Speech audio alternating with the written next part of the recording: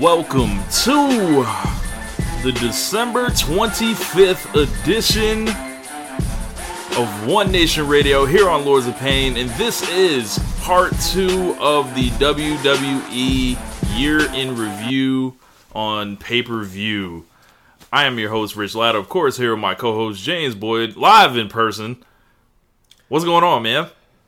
Oh, nothing. Live in person. You're here in the flesh to do this. Yep. So if you guys are wondering where part 1 of this thing was, we covered January's Royal Rumble through July's Extreme Rules. Have that show available on the archives in the Social Suplex Podcast Network. You're going to be hearing this show on both networks. So, yeah, man. Reflections of part 1.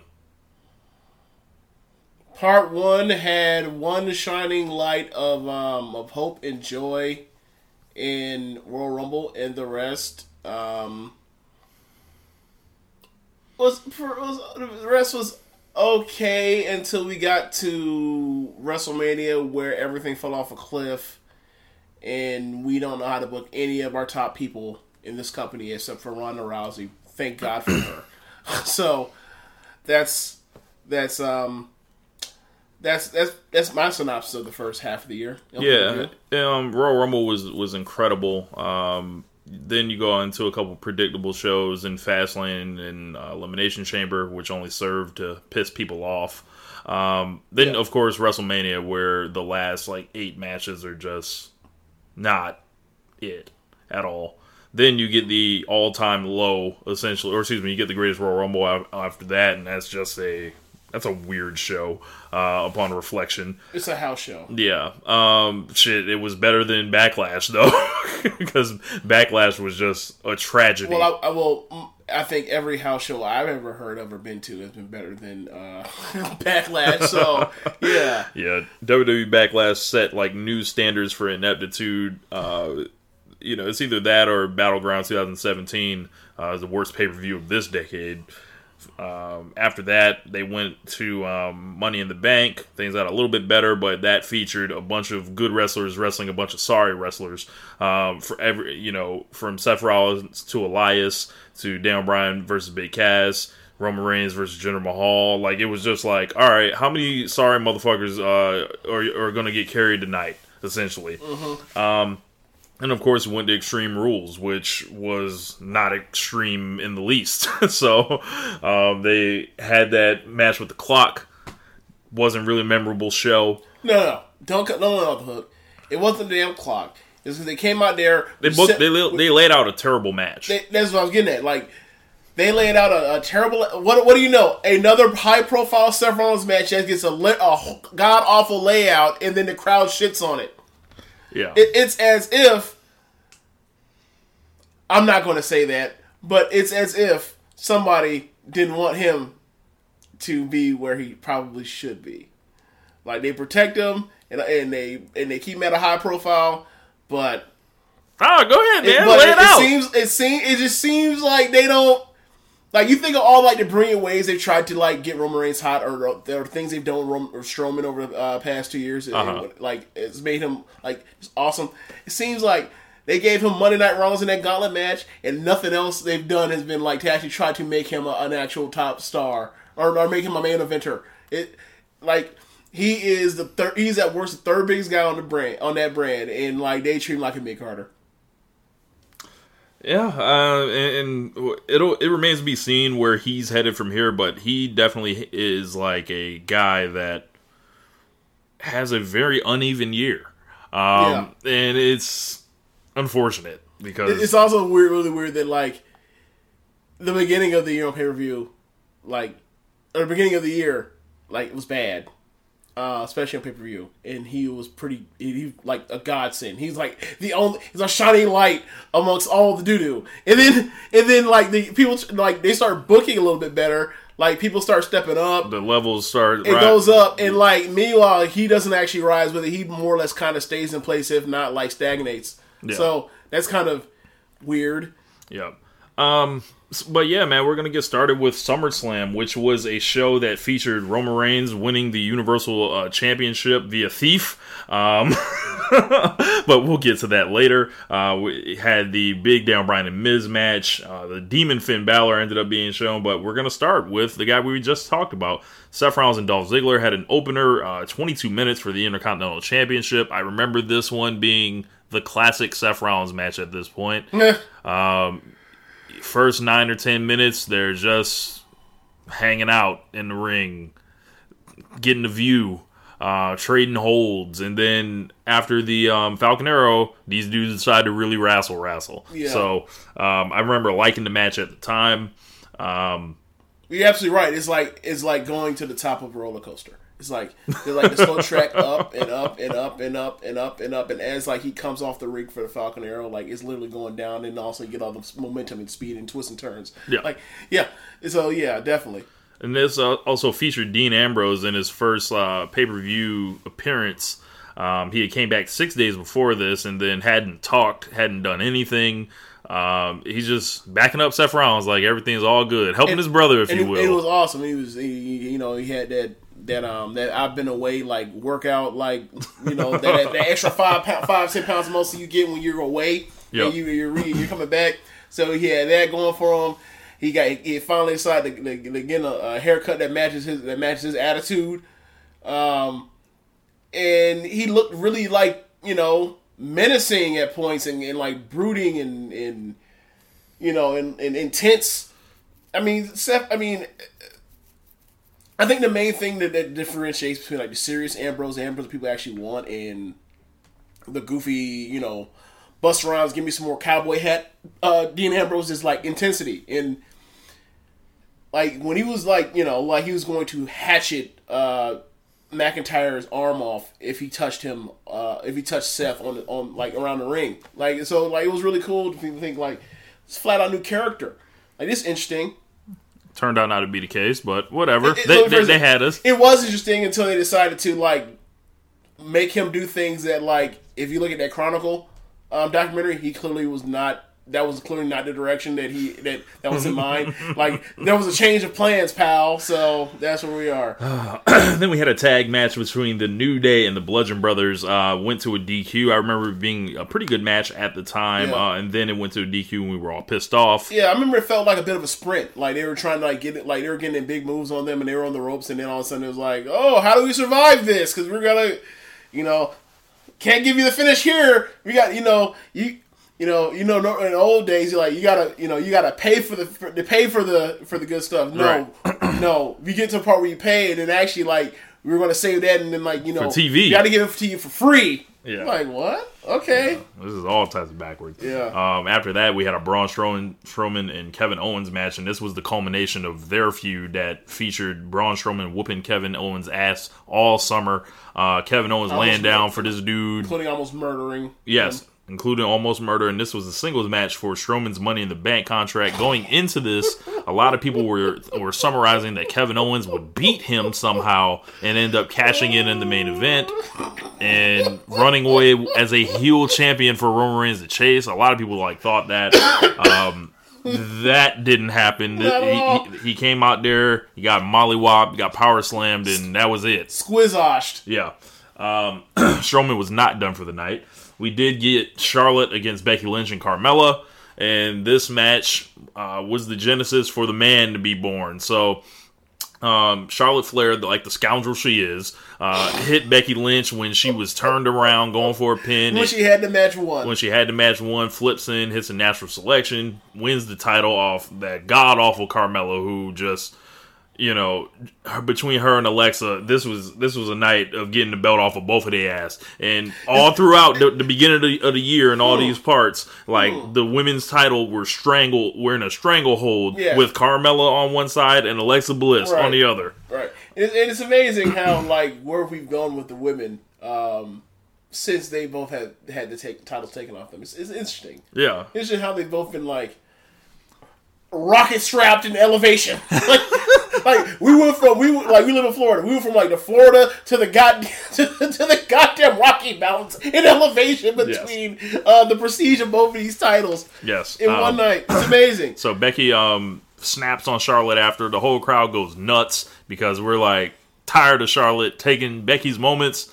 And of course, they came out. I think this is mostly what happened is most of the people that were there were rooting for Becky. You can hear it in the crowd. She's the most over woman. She's the most over person on the show. And then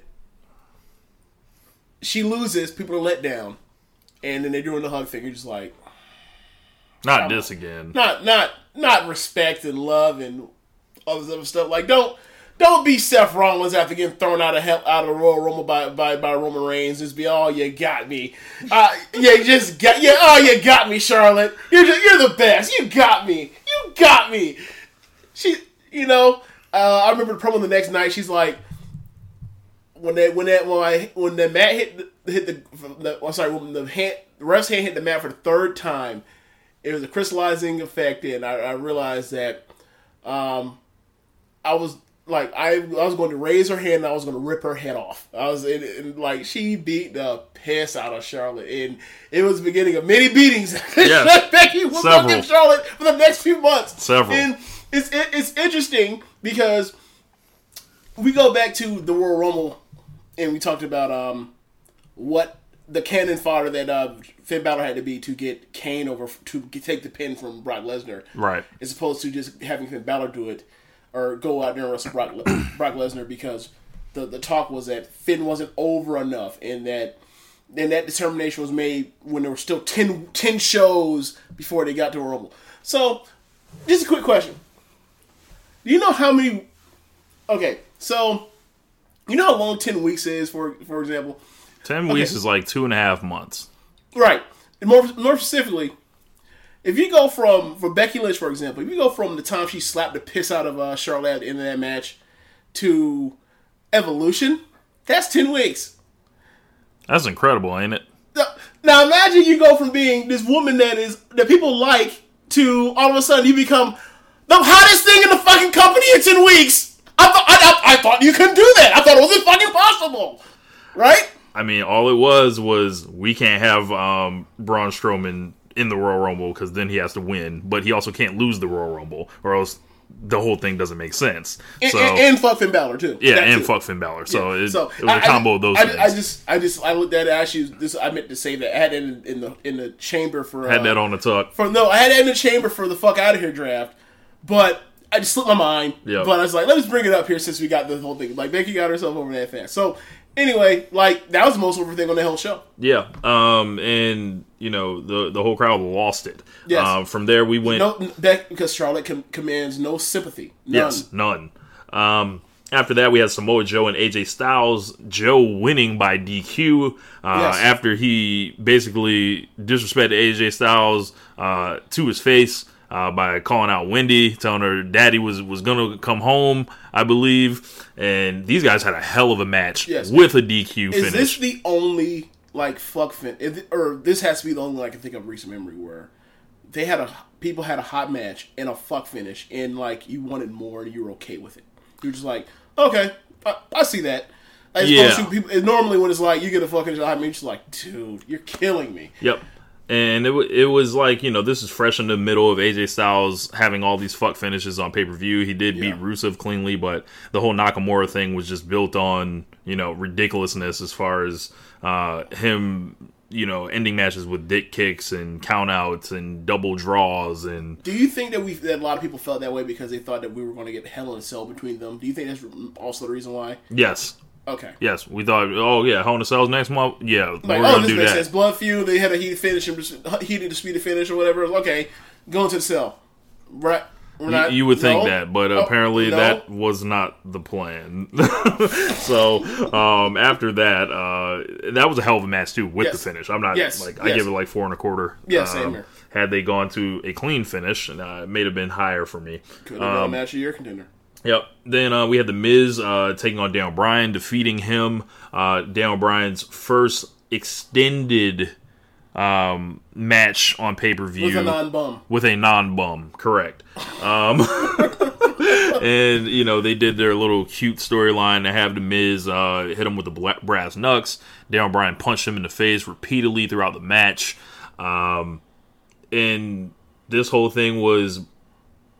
It was really weird because we got to the show, crowd was dead, And then The Miz had a lot more support than you would think going into this. So this just had me looking like, how much have they damaged Daniel Bryan already? The answer was a lot.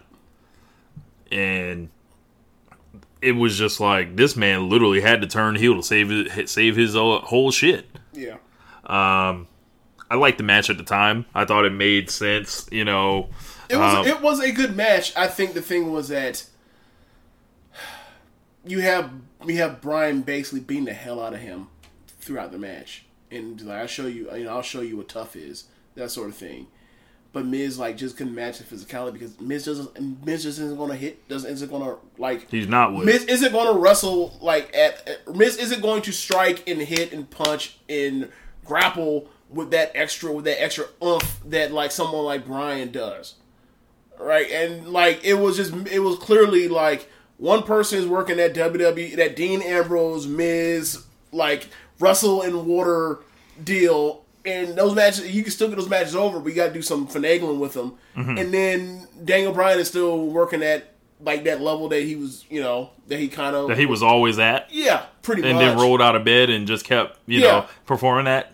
Yeah, pretty much. Yeah. So like it's like the match still got there, was good, but like I think there was something missing here because I feel like people will think more highly of this match, like in the immediate retrospect, if they got a more satisfying feud in the back end. Like it was appropriate.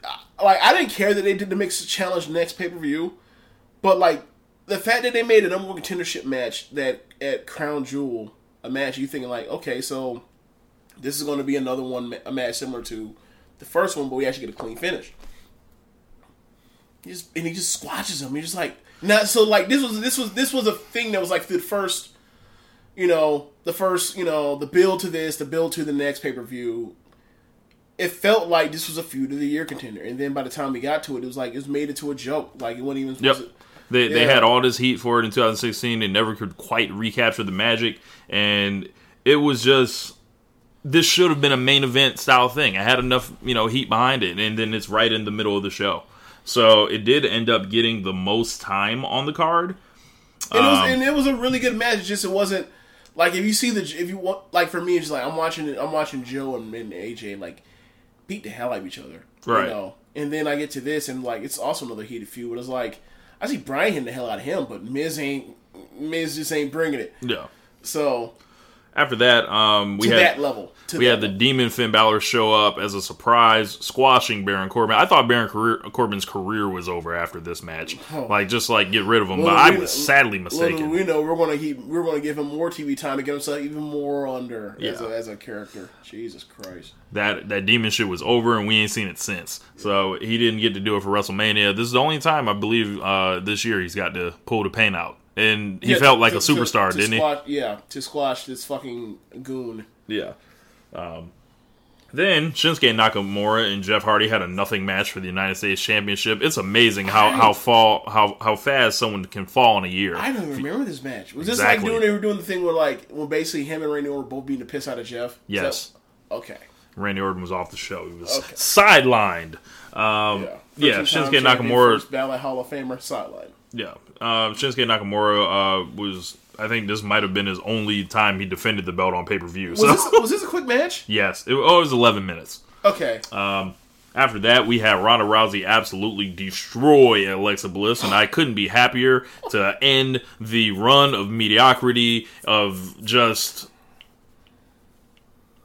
2-star wrestling, just terrible, non-physical, just literally just like we're gonna put somebody on top of the division that just ain't got it. Completely afraid of any and all contact, like taking bumps on, is this what y'all like now that we have like this Becky Lynch shit and this Charlotte shit and this Asuka shit to contrast it to in these Ronda matches, are y'all gonna sit here and still lie and tell me that Alexa Bliss was that heat in these streets at any point that she was being pushed from, what is this, December 2016 till SummerSlam 2018? Did she ever move the culture once? My answer is hell no. But fuck no. She never moved the culture once. My answer is that she's a good promo, and that's pretty much it. Like you got to do more. Like you got to do more. She is a mediocre to average wrestler in the ring, but she is a good promo, and that's pretty much it. And maybe she gets better, maybe she doesn't, maybe she's done, maybe she isn't, but that's what we got from her for that entire span. Even when they overpushed her to the moon, and it's so funny that they overpushed her to that extent, and then like for them to, after making her literally, they overpush her more than people complain about Charlotte. Like Charlotte is awesome, and like she's pushed more than her. And like Charlotte, like I said, Charlotte is awesome.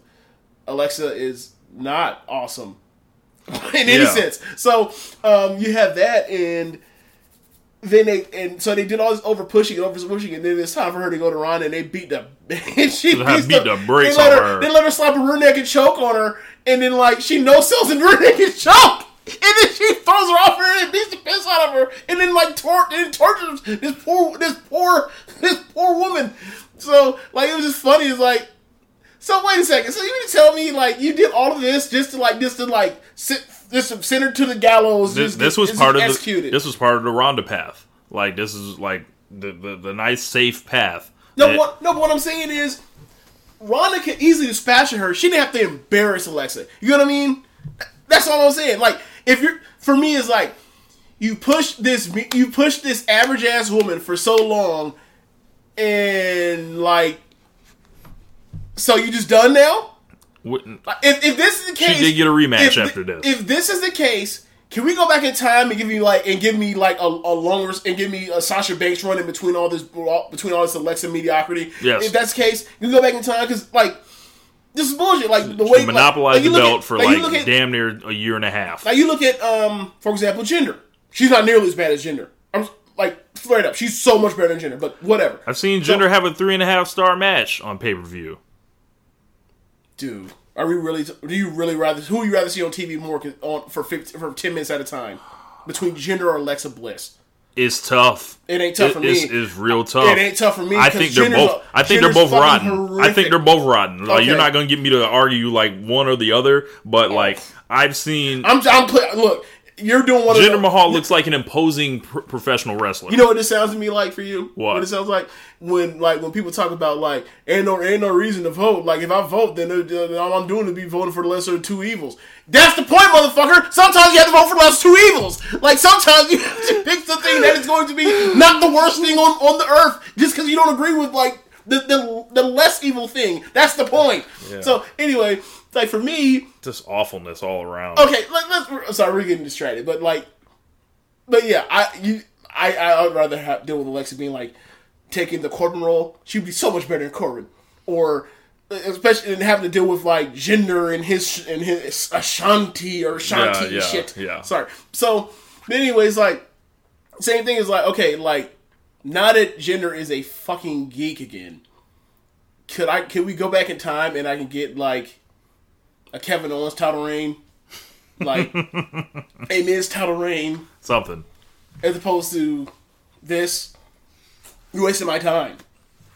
Speaking of waste of times, we had Roman Reigns and Brock Lesnar in the main event of SummerSlam. So these guys had a whole setup to make this match go by, to try to pull the wool over people's eyes, to scam, to fraud the audience. In the main story, when you leave out of it, if you accept that, like, if you're okay with if you don't care or you accept that they pulled a scam job to get off the air with cheering, the end of the day, the storyline is that Roman Reigns won the championship, but Brock Lesnar is scared of and shook of Strowman, or concerned with Strowman, not Roman Reigns.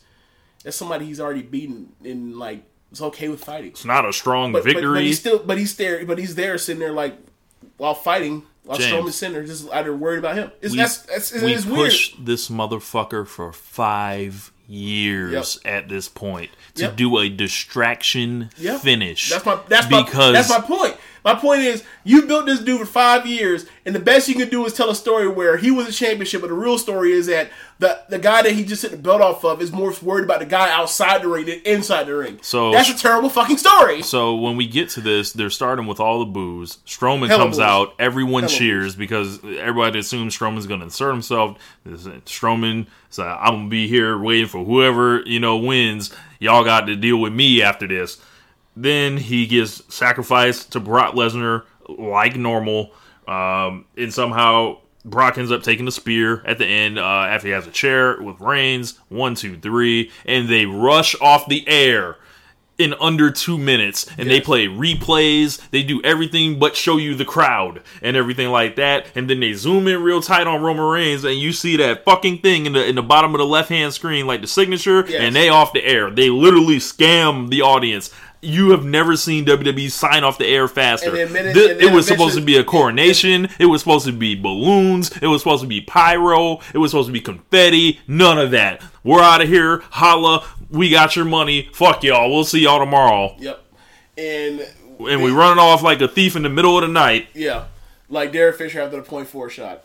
So, yeah. And then you start seeing the video. Obviously, we're not supposed to really care about this because it's quote unquote it's off camera, but you see the videos of people playing the videos knowing, like, once they come to the realization that, oh my God, they've already went off air. Like, Strowman's not cashing in. And then you get all the boos. It's like, well, and if it's any of Vince backstage, like, well, we already gone. Nobody can hear you. Look, no one around. They'll never hear you scream. They're going to have to find that shit on YouTube. Yeah. It's like, dude, why run your business like this? Why? And on the fuck out of here draft, we were addressing a lot of the FDS, right? And we're saying, y'all ain't tired of this? And now I propose that they're like Vince McMahon. It's like, you're not tired of having to like make excuses and come up with these gimmicks to deceive the crowd for Roman Reigns, like, and him going over Brock. Why couldn't you just have him go over him strong and beat the shit out of him? Like, you don't think you haven't tried that with Lesnar.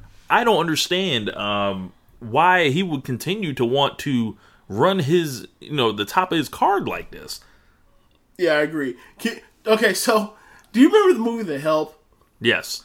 Do you remember, like, the very end? Like, the whole thing is about, like, Bryce Dallas Howard. I can't remember her name. I think it might be Millie was her name. And she is basically, like, just a terrible person throughout the whole entire movie. And yeah, no, it's Hilly, and she's this awful woman, and like all of a sudden at the end, like Viola Davis, like she's about to fire her because they found out that the book was about her, and they're trying to fire her and do these women wrong, and Miss at the end's like, see, then they plant some silver on Viola Davis' character, and Viola's character goes, ain't you tired, Miss Hilly? Ain't you tired? You're like, dude, Vince. WWE, ain't you, FDS, ain't you tired of having to be okay with lying to yourselves about this bullshit? Stop this. Let's be ashamed of yourselves. Yeah. And that was SummerSlam. Overall, like a mixed bag of a show. I thought it was a scam with that match. The Ronda match was just a squash. Nakamura Hardy was nothing. It was cool seeing the Demon. Daniel Bryan and Miz was, it was alright. No, it was a really good match, but it wasn't great. Yeah. And we all thought, given like some of the matches that should have been great. It should have been great. Styles and really Joe was really good.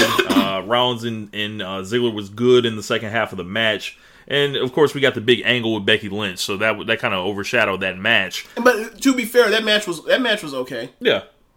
Probably better than okay, but yeah, you get my point. I have to rewatch it if I say it was actually good or not, but yeah. After that, we had Hell in a Cell. So, then, we have Randy Orton and Jeff Hardy in the opener in a Hell in a Cell match, and these guys beat the shit out of each other. And had, for two guys their age and, their experience level, they crafted a relatively heated rivalry in the time it took to build this up, and they actually got the Hell in a Cell match instead of the WWE Championship, which was a head scratcher at the time. I don't know why Orton couldn't have had a stipulation like a no holds barred match, and they could have done everything except the big fall, but it did feature one of our favorite spots. It was Randy Orton bouncing off the rope with the chair. It's absolutely hilarious. Basically he like loads up with the chair and then bounces off of the rope, and then he strikes down on across Jeff Hardy's back. And he did it multiple times. It's like, what does this what does this bounce off the ropes have to do with what? Yeah. And then obviously you have the screwdriver spot with the ear, which is like which is revolting and like skin crawling to a bunch of people. You had the chair spot where he goes through a chair, Randy, and all of a sudden like the chair broke off into it, and then it rips up a hunk of flesh out of Orton's leg, which added to the match of how gruesome it was, because like it's one thing for Orton to get all of this like gross looking stuff over as if he's like some type of mutilator, but it was another thing for like that to happen to him, and then like he's still wrestling with this stuff sticking out of his leg. It's like a shining moment for Randy Orton this year, and it was like this is not going to get a lot of matches. This is his best match in ages. Yeah, this is not going to get a lot of match of the year love, but this is a really good match. You know what? That might have been his best match since like Elimination Chamber against Luke Harper. Or actually, I'll take that back. The Randy Orton, the AJ Styles match as SmackDown. Yeah, and I really liked that. I think I went 4 stars on that match. I would have given 4 stars. Yeah. Becky Lynch defeated Charlotte clean. Whoa, hold on, real quick. We must make note that Jeff Hardy climbed to the top of the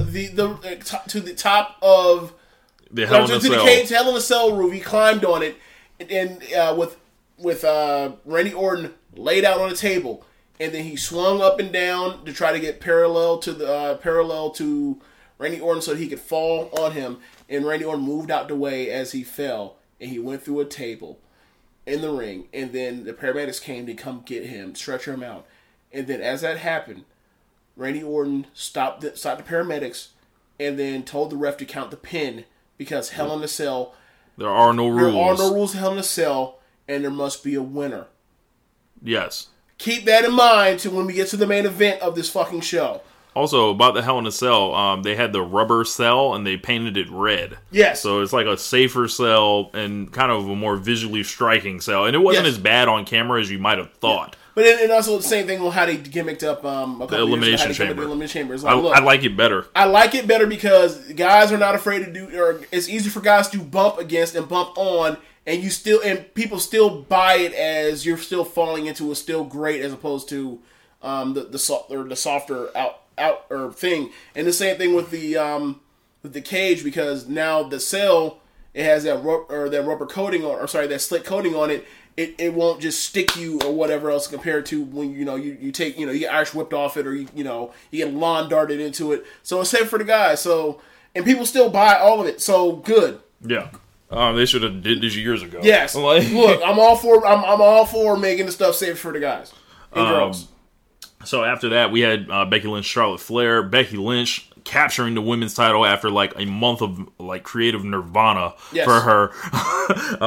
They tried that first week with Becky to make her cut "you people" promos on the fans. We weren't going for it. They started editing stuff out in video packages to basically take those comments out and act like that shit never happened, and this was during that whole "that's not the story you were told" bullshit. Yeah. And then she just becomes an intense character after that. Yeah, because the first week she comes out and says, I should be standing here the champion. Charlotte stole it from me, and ever since that, and because she did it, I gave her the beating. She said she wanted to prove to the doubters that she wasn't just Charlotte's friend, and she said she envisioned herself holding the title up, saying she was her own woman, and she was a top star, she was a champion, and she put the division back on the map. And she also says stuff. She also goes on to say like, but guys, were you guys really with me? I didn't hear you guys cheering, but were you guys really with me? And the whole crowd bracing the yes chant. Bracing the yes, she goes, yes! You hear a eruption of yes, and then she cuss part, try to distance herself from the fans, and then like she goes back into saying like, that I see things clearly now, and I knew that once I went to raise her hand and hug her, I was going to rip her head off.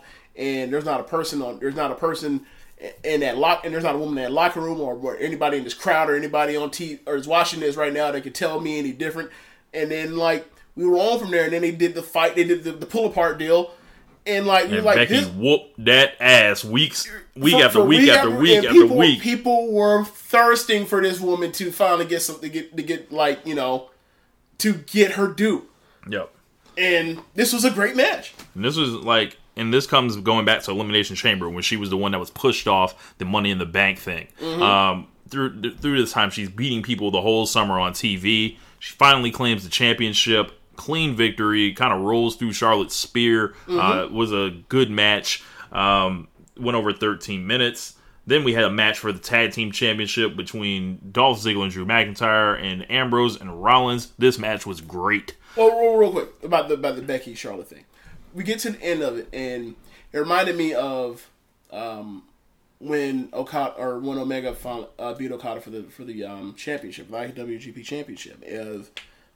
He's been going through it, and it's been weird with between his Ibushi and also with the Young Bucks, and then he wins the title, and the first thing he does is he hugs his friends because ultimately he's a good person, and his friends are more important than the belt. At the end of the day, this was you go to SummerSlam. What happened? And she turned on Charlotte, and then she wins.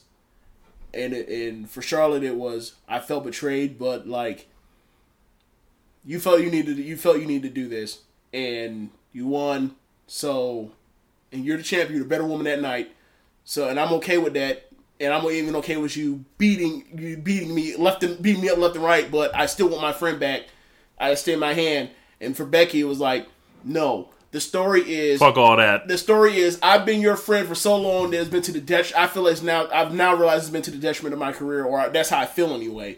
So, no, it ain't my friendship. My friendship with you to me is no longer more important than this belt that I've been trying to chase down since I lost it. So, no, I will not shake your hand. Get out my ring, if anything. I thought that was good. I thought that was interesting storytelling. So yeah, Ziggler, McIntyre, and Ambrose and Rollins had a hell of a match. This pulled the tag team championships to a whole nother level that it had not been on pretty much a whole year. It had been mired in mediocrity, and then literally went back to it right after. Yeah, this is a third tier match of the year contender for the main roster. Yeah, really liked that match a lot. I love the finish. Yeah. They had McIntyre looking like a god on this night. He won the match. Dolph Ziggler was about to be beaten, and then he swoops in with the Falcon Arrow, and then he actually catches the Falcon Arrow with the Claymore, and then they get the victory, and then he carries both belts, and Ziggler, and then also carries Ziggler out. It was now that's how you book. Now that's how you book. From this point forward, that's how you book. If you want to make somebody, that's how you do it on the undercard. Yeah. And after that, we had AJ Styles and Samoa Joe in the WWE Championship match, just over 19 minutes. Disputed finish with AJ Styles rolling through the sleeper attempt, but tapping on the other side, but still getting the pinfall. And this was just me throwing my hands in the air and saying, I've had enough of all these AJ Styles fuck finishes. Yes. I wrote a column around that time. Go ahead. No, you go ahead. And I was just like, if y'all not going to respect this man as the champion, just take the fucking belt off him. I'm tired of this, man. You're ruining all his matches doing this. Okay, so... Because y'all can't book. No, they can't. So, do you remember... Okay, I don't know if you ever saw the movie because it was so ridiculous, but you remember, when Samuel L. Jackson, he was doing action movies, still doing action movies, but he was doing action movies as, a top star and whatever else, and he was willing to do any damn movie. He said that man was doing Snakes on a Plane. Yeah. Have you ever seen any parts of Snakes on the Plane? Let's say, a snippet from YouTube or funny stuff? So... Okay, so no, yeah, I don't think there was a funny part on Snakes on the Plane that there's a YouTube thing that went quote unquote viral before viral was a thing. So he gets to a point where I guess it's right before the third act. He goes, I've had enough of these motherfucking snakes on this motherfucking plane. But when the fuck finish happened with AJ and Joe here, I know you, because I imagine when you wrote it, I just imagine like your reaction was, I am sick and tired of these motherfucking fake fuck finishes in these motherfucking AJ style pay-per-view matches. Yes, I've had enough. They put me over their knee. They broke my will. They spanked me. They just have done everything just to ruin my appetite for a lot of these AJ Styles matches at this point. Enjoy the match a lot. Of course, it was a continuation of what they had going on at SummerSlam. And these two did kick the shit out of each other, but then they decided, we need to have another reason to do another match. Yeah. If there was ever a night for AJ Styles to have lost the title to somebody this year, this was it. This would have been it. Yep. Yes. And Samoa Joe, always a bridesmaid, never the bride. Nope. Then, of course, we had the Miz and Maurice and Daniel Bryan and Brie Bella to further cool down their feud, and Brie Bella and Maurice doing some of the worst professional wrestling in North America this year, just botching everything in sight. If I'm remembering, is this like right as we get into, or no, this is before, or is this before or after like she knocks out Liv? This is before. Okay, just want to make sure. I couldn't really remember. This is before. Yeah, Maurice was just out here just playing wrestler. Yeah, and this was just this is not what this feud needs. Brie was trying, but it's like, look what you put me in the ring with. Yeah. I had no idea what was going on here, and this is just me further looking at them saying, wow, this is what you've done with Daniel Bryan. Mm-hmm. I can't believe this. I will say this, though. I did enjoy it for it being a banter bullshit match, right? Like, it was for me, like, I had no expectation for the match, and I enjoyed how goofy and funny it was. Now, for somebody that's like, look, man, these two could be having a 4-star match right now. You deserve all you are well within your right to hate this match for the end of time, and I don't begrudge you for it, and I'm not gonna tell you you're wrong for it. But I will say that for me, for a person that like literally like took a hands off approach on this match, like I thought I enjoyed it at times. Yeah, but go ahead and say fuck that match on the movie. Yeah, but fuck that match. This is just another match on the descent of the babyface character of the best babyface of the last 20 years. Yep, this is all I see. I see red when I see the 8 months of time between him basically cutting that promo and breaking Twitter and us doing that podcast that night and then him firing the fuck up on Kevin Owens that night and then kicking AJ Styles in the nuts. There's this whole block of time that I just literally mark red. Just you ain't wrong.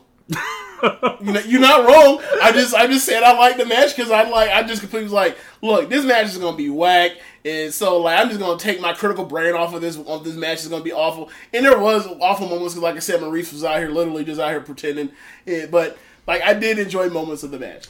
Like I did enjoy when they got their kicks off and they were out here like laying into Bryan and Maurice with yes kicks. I did enjoy that. So Rousey and Alexa had another match, and this one went 3 times as long as the other one. They had Alexa beating on Ronda and Ronda doing a bunch of selling for her. I didn't like it at because all. She had hurt ribs, and the weird thing about her ribs is like her ribs gave out like it's a Seth Rollins knee or some shit.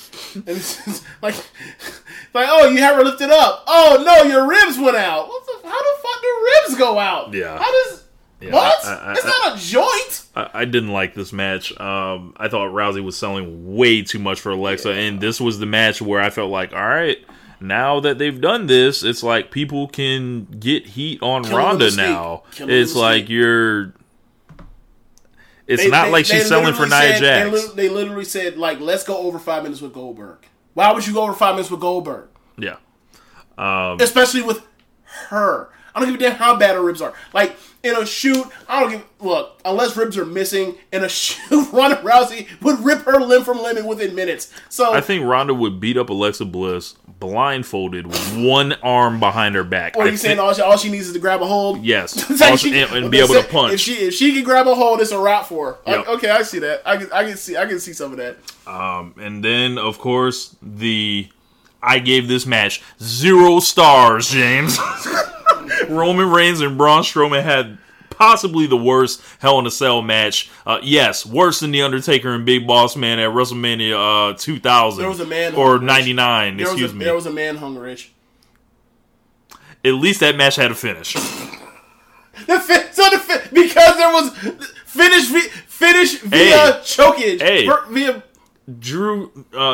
Dean Ambrose and Drew McIntyre. Where the fuck did they go? They're still up there? They're still up there, for all I know. These are clones that we've been seeing the last couple months. I mean, Dolph Ziggler and Seth Rollins taking these bumps for nothing. For nothing. Literally nothing. They don't even show them. Yeah, you think of the Shawn Michaels bump in the first Hell in a Cell match. Taking all the bumps they don't want Reigns and Strowman to take. Yeah, like, this match... Okay, if I had a list of, like... Because we started back watching wrestling, like, 7 years ago. If you wrote a list of pay-per-view fuck finishes and or wonky stuff that happened on pay-per-view and WWE pay-per-views, or main events anyway, that has to rank up, like, somewhere in the top 10 of, like, what? Yeah. You brought back Lesnar. Yep. Brock Lesnar comes back. He kicked in the fucking locked door like he's Kane with his foot. These two assholes, they left the cage. These two assholes are still up there. They may die. They may not. Yes. No one even going to put a camera up there to even care. Because they know we're not supposed to care about these two guys' lives. So Roman Reigns and Strowman, they do a spear through a table and then they're down for like 10 minutes. Like it's a referee at WrestleMania 17 with The Undertaker and Triple H while they brawl around the fucking Astrodome. But at least he's a geek. Correct. The referees are geeks. These guys are supposed to be the top fighters that are out here on your brand. And this was just like the peak of like, oh my god, they won't let this Reigns and Lesnar shit die.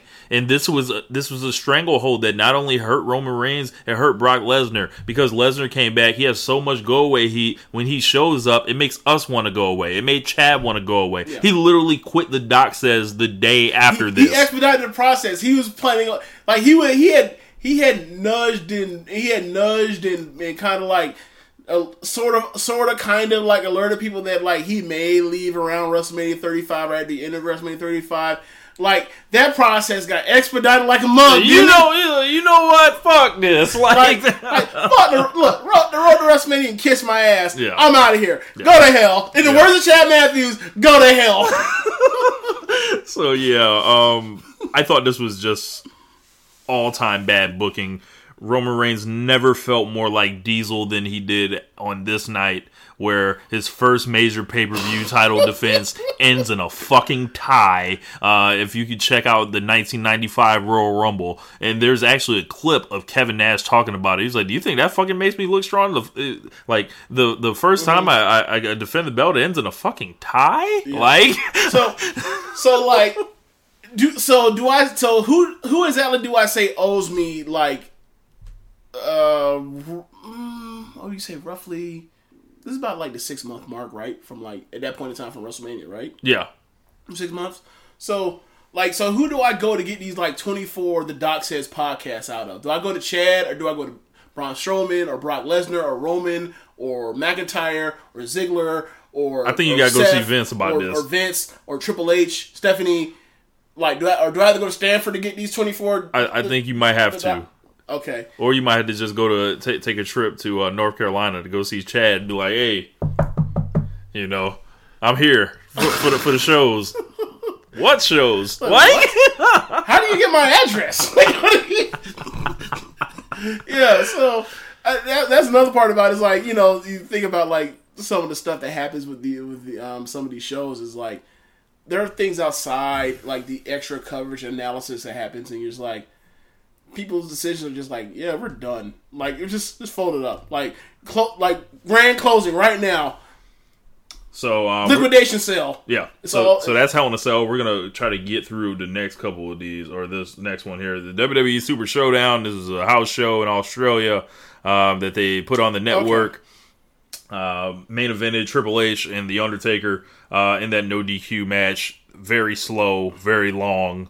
The Triple H principle was in effect. If his match is on the show, is going to be the longest of the show. Yeah. They did the double turn at the end to set up, what became known as the tag match at Crown Jewel.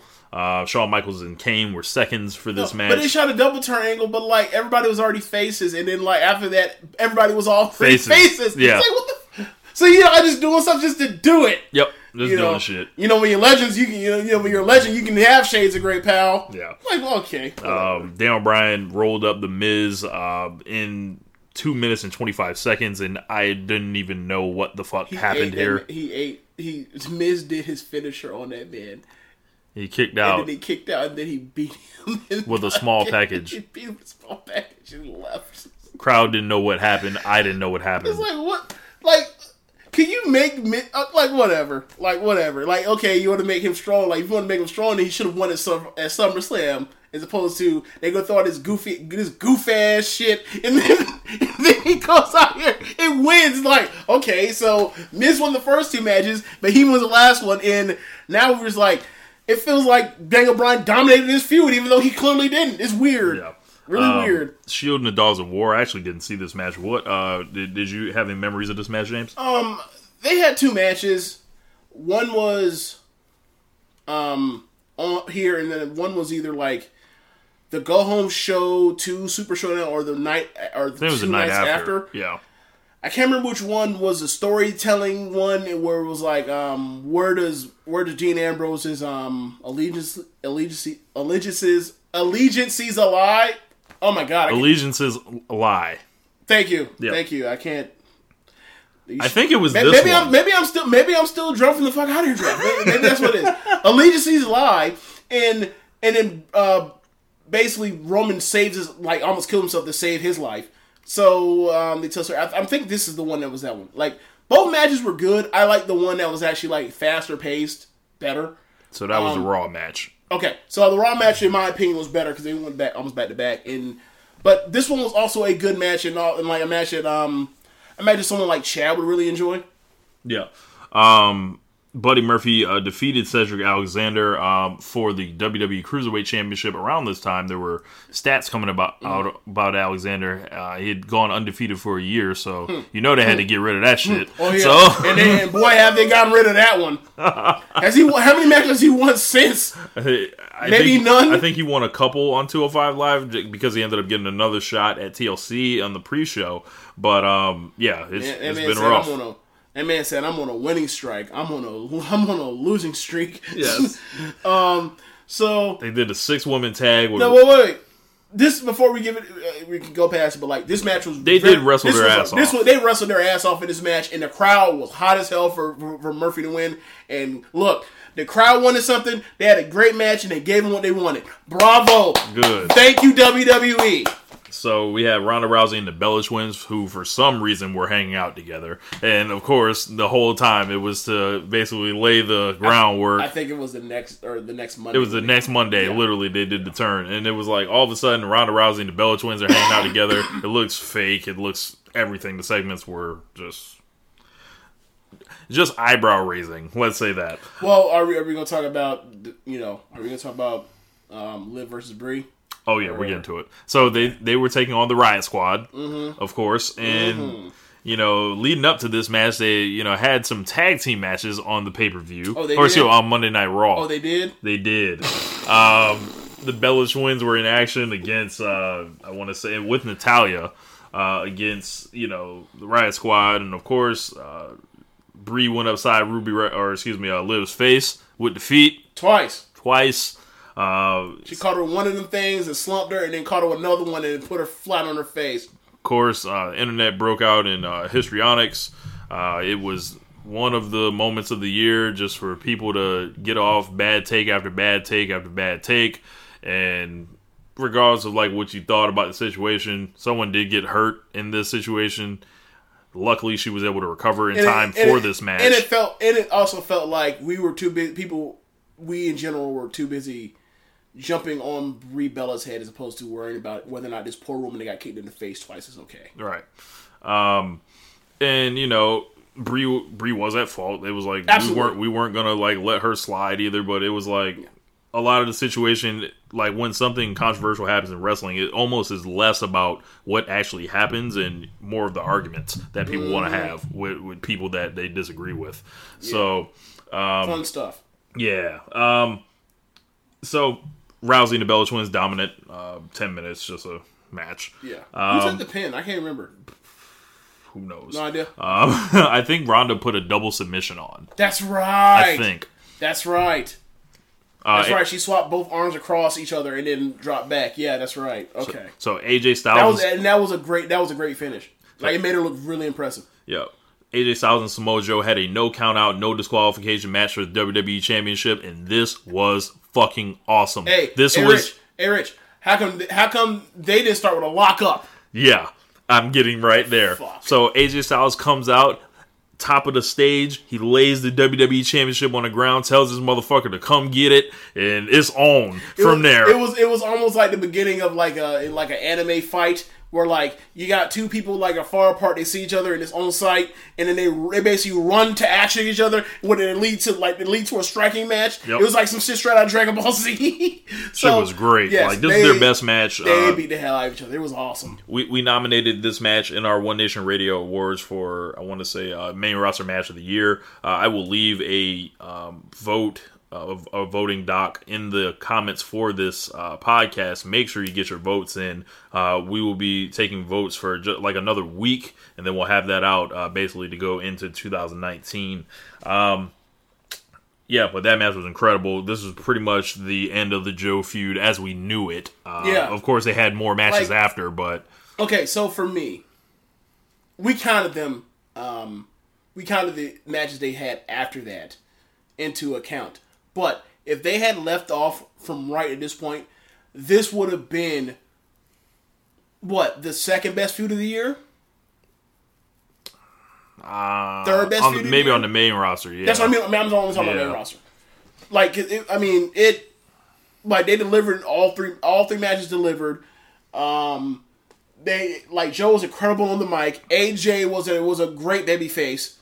And they clearly at this point looked like they hated each other's guts, and like they were swinging for the fences when they were wrestling all three times. This is what Rollins and Ambrose should be. This is what I want my wrestling to be. I want people that hate each other that want to kick this shit out of each other and have a reason for hating each other. Yeah. Right? Or at least if one of them hate each other, the other one's playing mind games. But at least like the mind games aren't you're going to choke.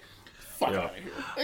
Then we had 4 preliminary matches pretty much before that. Iconics in their home country getting cheered a lot against Asuka and Naomi, defeating them. And of course we were like, what the hell is... the Iconics won that match. Well, whatever. Home.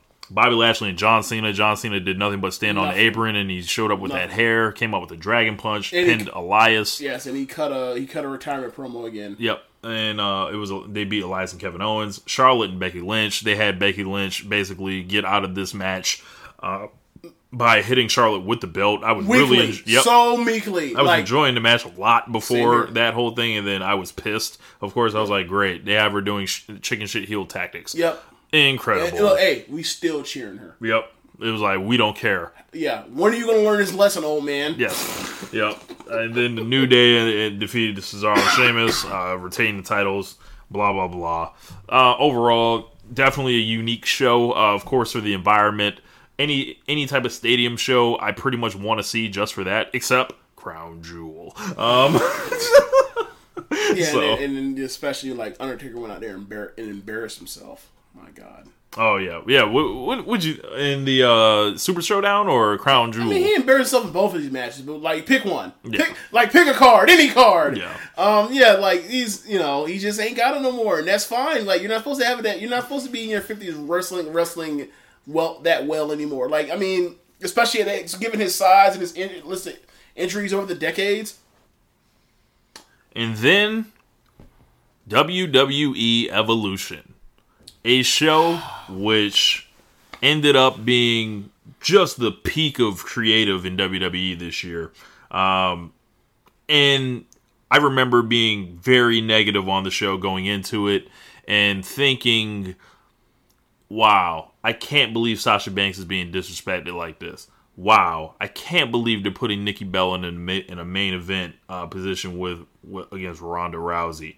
wow, I can't believe they advertised Alexa Bliss versus Trish Stratus as a big-ass match and not Sasha Banks. Wow. This whole show could be a disaster because they could just cut the Mae Young Classic down and not really let them go. The morning of the show, I decided, you know what? I'm going to watch the show. Because originally I was going to go to Evolve over in Tampa. I was like, I'm going to watch the show. I'm going to give it a chance. I'm just going to deal with Sasha Banks being disrespected, however, and I'll watch it. And I really liked the show a lot. Pretty much from the moment Trish Stratus' music hit, it was time to rock and roll. Yeah, and they had, and now we're going to get to it. Trish and Lita versus Mickie James and Alicia Fox. Alexa ended up missing because she had a concussion at the time, or was it the elbow shoulder deal? Alexa had a concussion. Okay. So they went out there and they had a fun little match, and everybody got their. It was like a fun nostalgia opening card match, and like it was fun, and you know like Lita hit the best moonsault I've seen from her in years, right?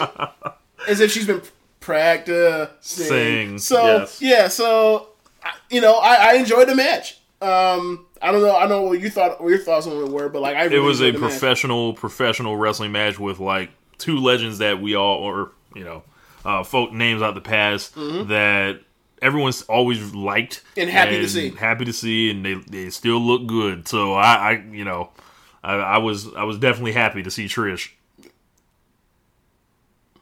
Moving on, we have the 20-woman battle royal for the number one for a number one contendership on either brand, and you know they pulled out a lot of stops in this. Like they treated this like the best 20-person battle royal that I can think of as far as people being in the ring all together, not a rumble, but actually in together and like being able to tell stories that you could see without like all of the muck of all these people are in the corners, fake trying to throw people out while people trying to hold on to fake not get thrown out. And, you know, we ended up in like, we got a part where like, I thought it was interesting that, you know, we got the Ember chance and there people really wanted Ember to win. It's kind of similar to... She was over. It's kind of similar to, like, the Asuka thing, like, right before Survivor Series. It's kind of they also had no clue about Ember and Asuka, like, on the main roster. Like, they didn't even... Right, but I'm just saying, like, I thought it was interesting. Well, they did notice it at Royal Rumble this year, but whatever.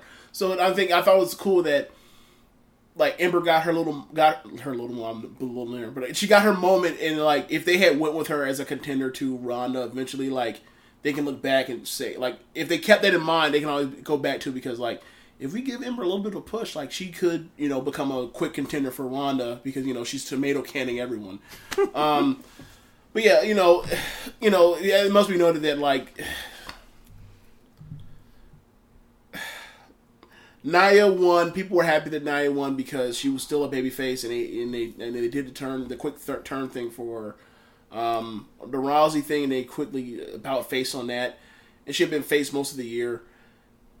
But she almost got two injuries in one stone with that throw on Tamina, where she throws basically Zelina's knees into Tamina's face, almost breaks her fucking nose, and then in the process of almost breaking her fucking nose, Zelina goes out there and eats the floor. So, like, woo. She was concussed also. That's what I mean by the floor. Like, her head hit the floor. Yeah. So, I just laughed at someone being concussed. Yep. Wow, terrible person. So yeah, like, you know. Ivory lasted a long time in the match. And she looked pretty good. What was her name? They got Alundra Blaze right out of there immediately. Yep, she was not here to take no bumps or nothing like that. Like, it was just good to see her. Yep. Who else was in the match? I remember that it was really fun. It's almost like Alundra Blaze showed up just to show that she had like a 2018 version of the old gear. Yep. I'm just here to show you what it will look. I'm just here to show you what it will look like nowadays. But I'm out of here. Thanks. Holla. Yeah. After that, we had the Mae Young Classic final. Toni Storm defeating Io Shirai. Of course, in a little bit over 10 minutes. Crowd, I didn't know if they knew what they were seeing, but they were seeing some good wrestling. Yes, like if that had happened in front of the Mae Young Classic crowd, they would have lost their shit. Like, it was a great match, and they would have got more than 10 minutes. Yes, they would have got more than 10 minutes. But, like, you know, like they did. I thought this was the best worked match on the whole card. Like, you know, and you know, I felt like it could have used another 3 to 5 minutes, but I still got a good ass match out of it. So, you know. Yep.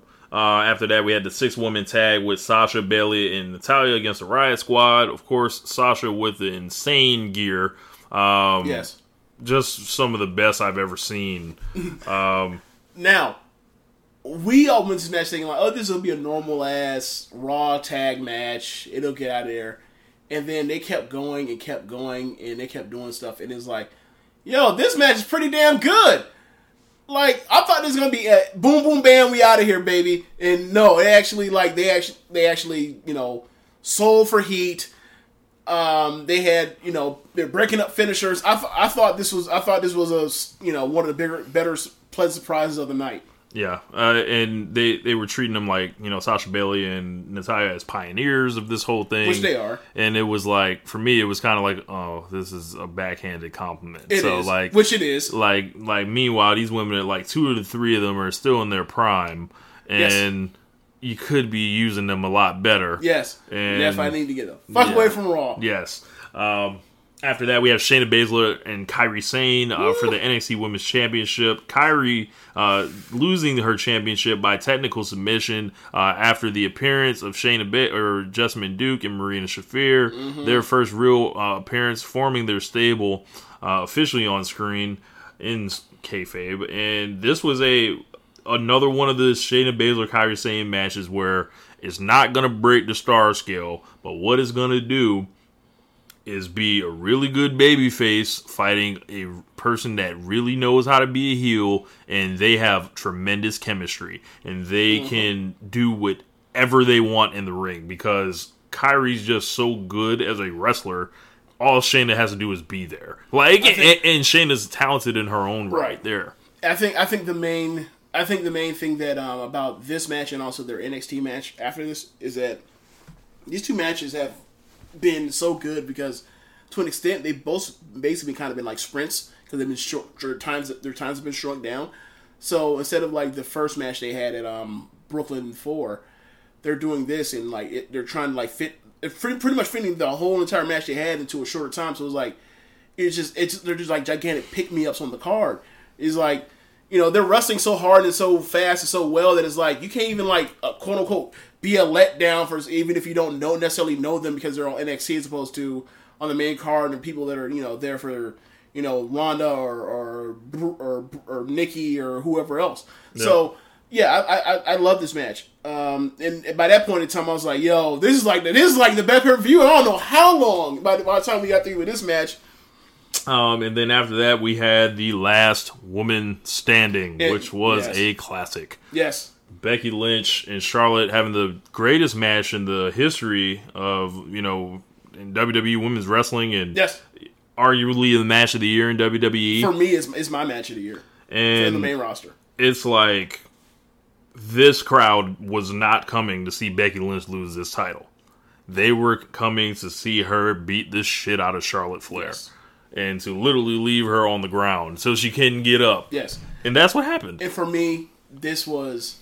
I'll get to the Becky stuff in a second, but for me, this is why I always say, like, when people talk about Charlotte's overpush and whatever stuff, I always have to say, look, you can say whatever you want to, but at the end of the day, you better damn well say that Charlotte is awesome or some type of positive descriptor for her along the way of you talking about how much you don't like her, or she's bland, or she has a personality, or she's annoying, or she's condescending, or whatever else, because that woman killed herself to get that match over, and most importantly, to get her damn friend over. And mission accomplished. This match was awesome. She was out there getting herself killed and beat with kendo sticks and getting, you know, walloped with the leg drop, which is even the next one, the one that happened at TLC is even worse. But like they did everything. They did everything that, you know, they needed to do to go out there and just kill it. And I heard. I love that match. And like, remember they did this. I remember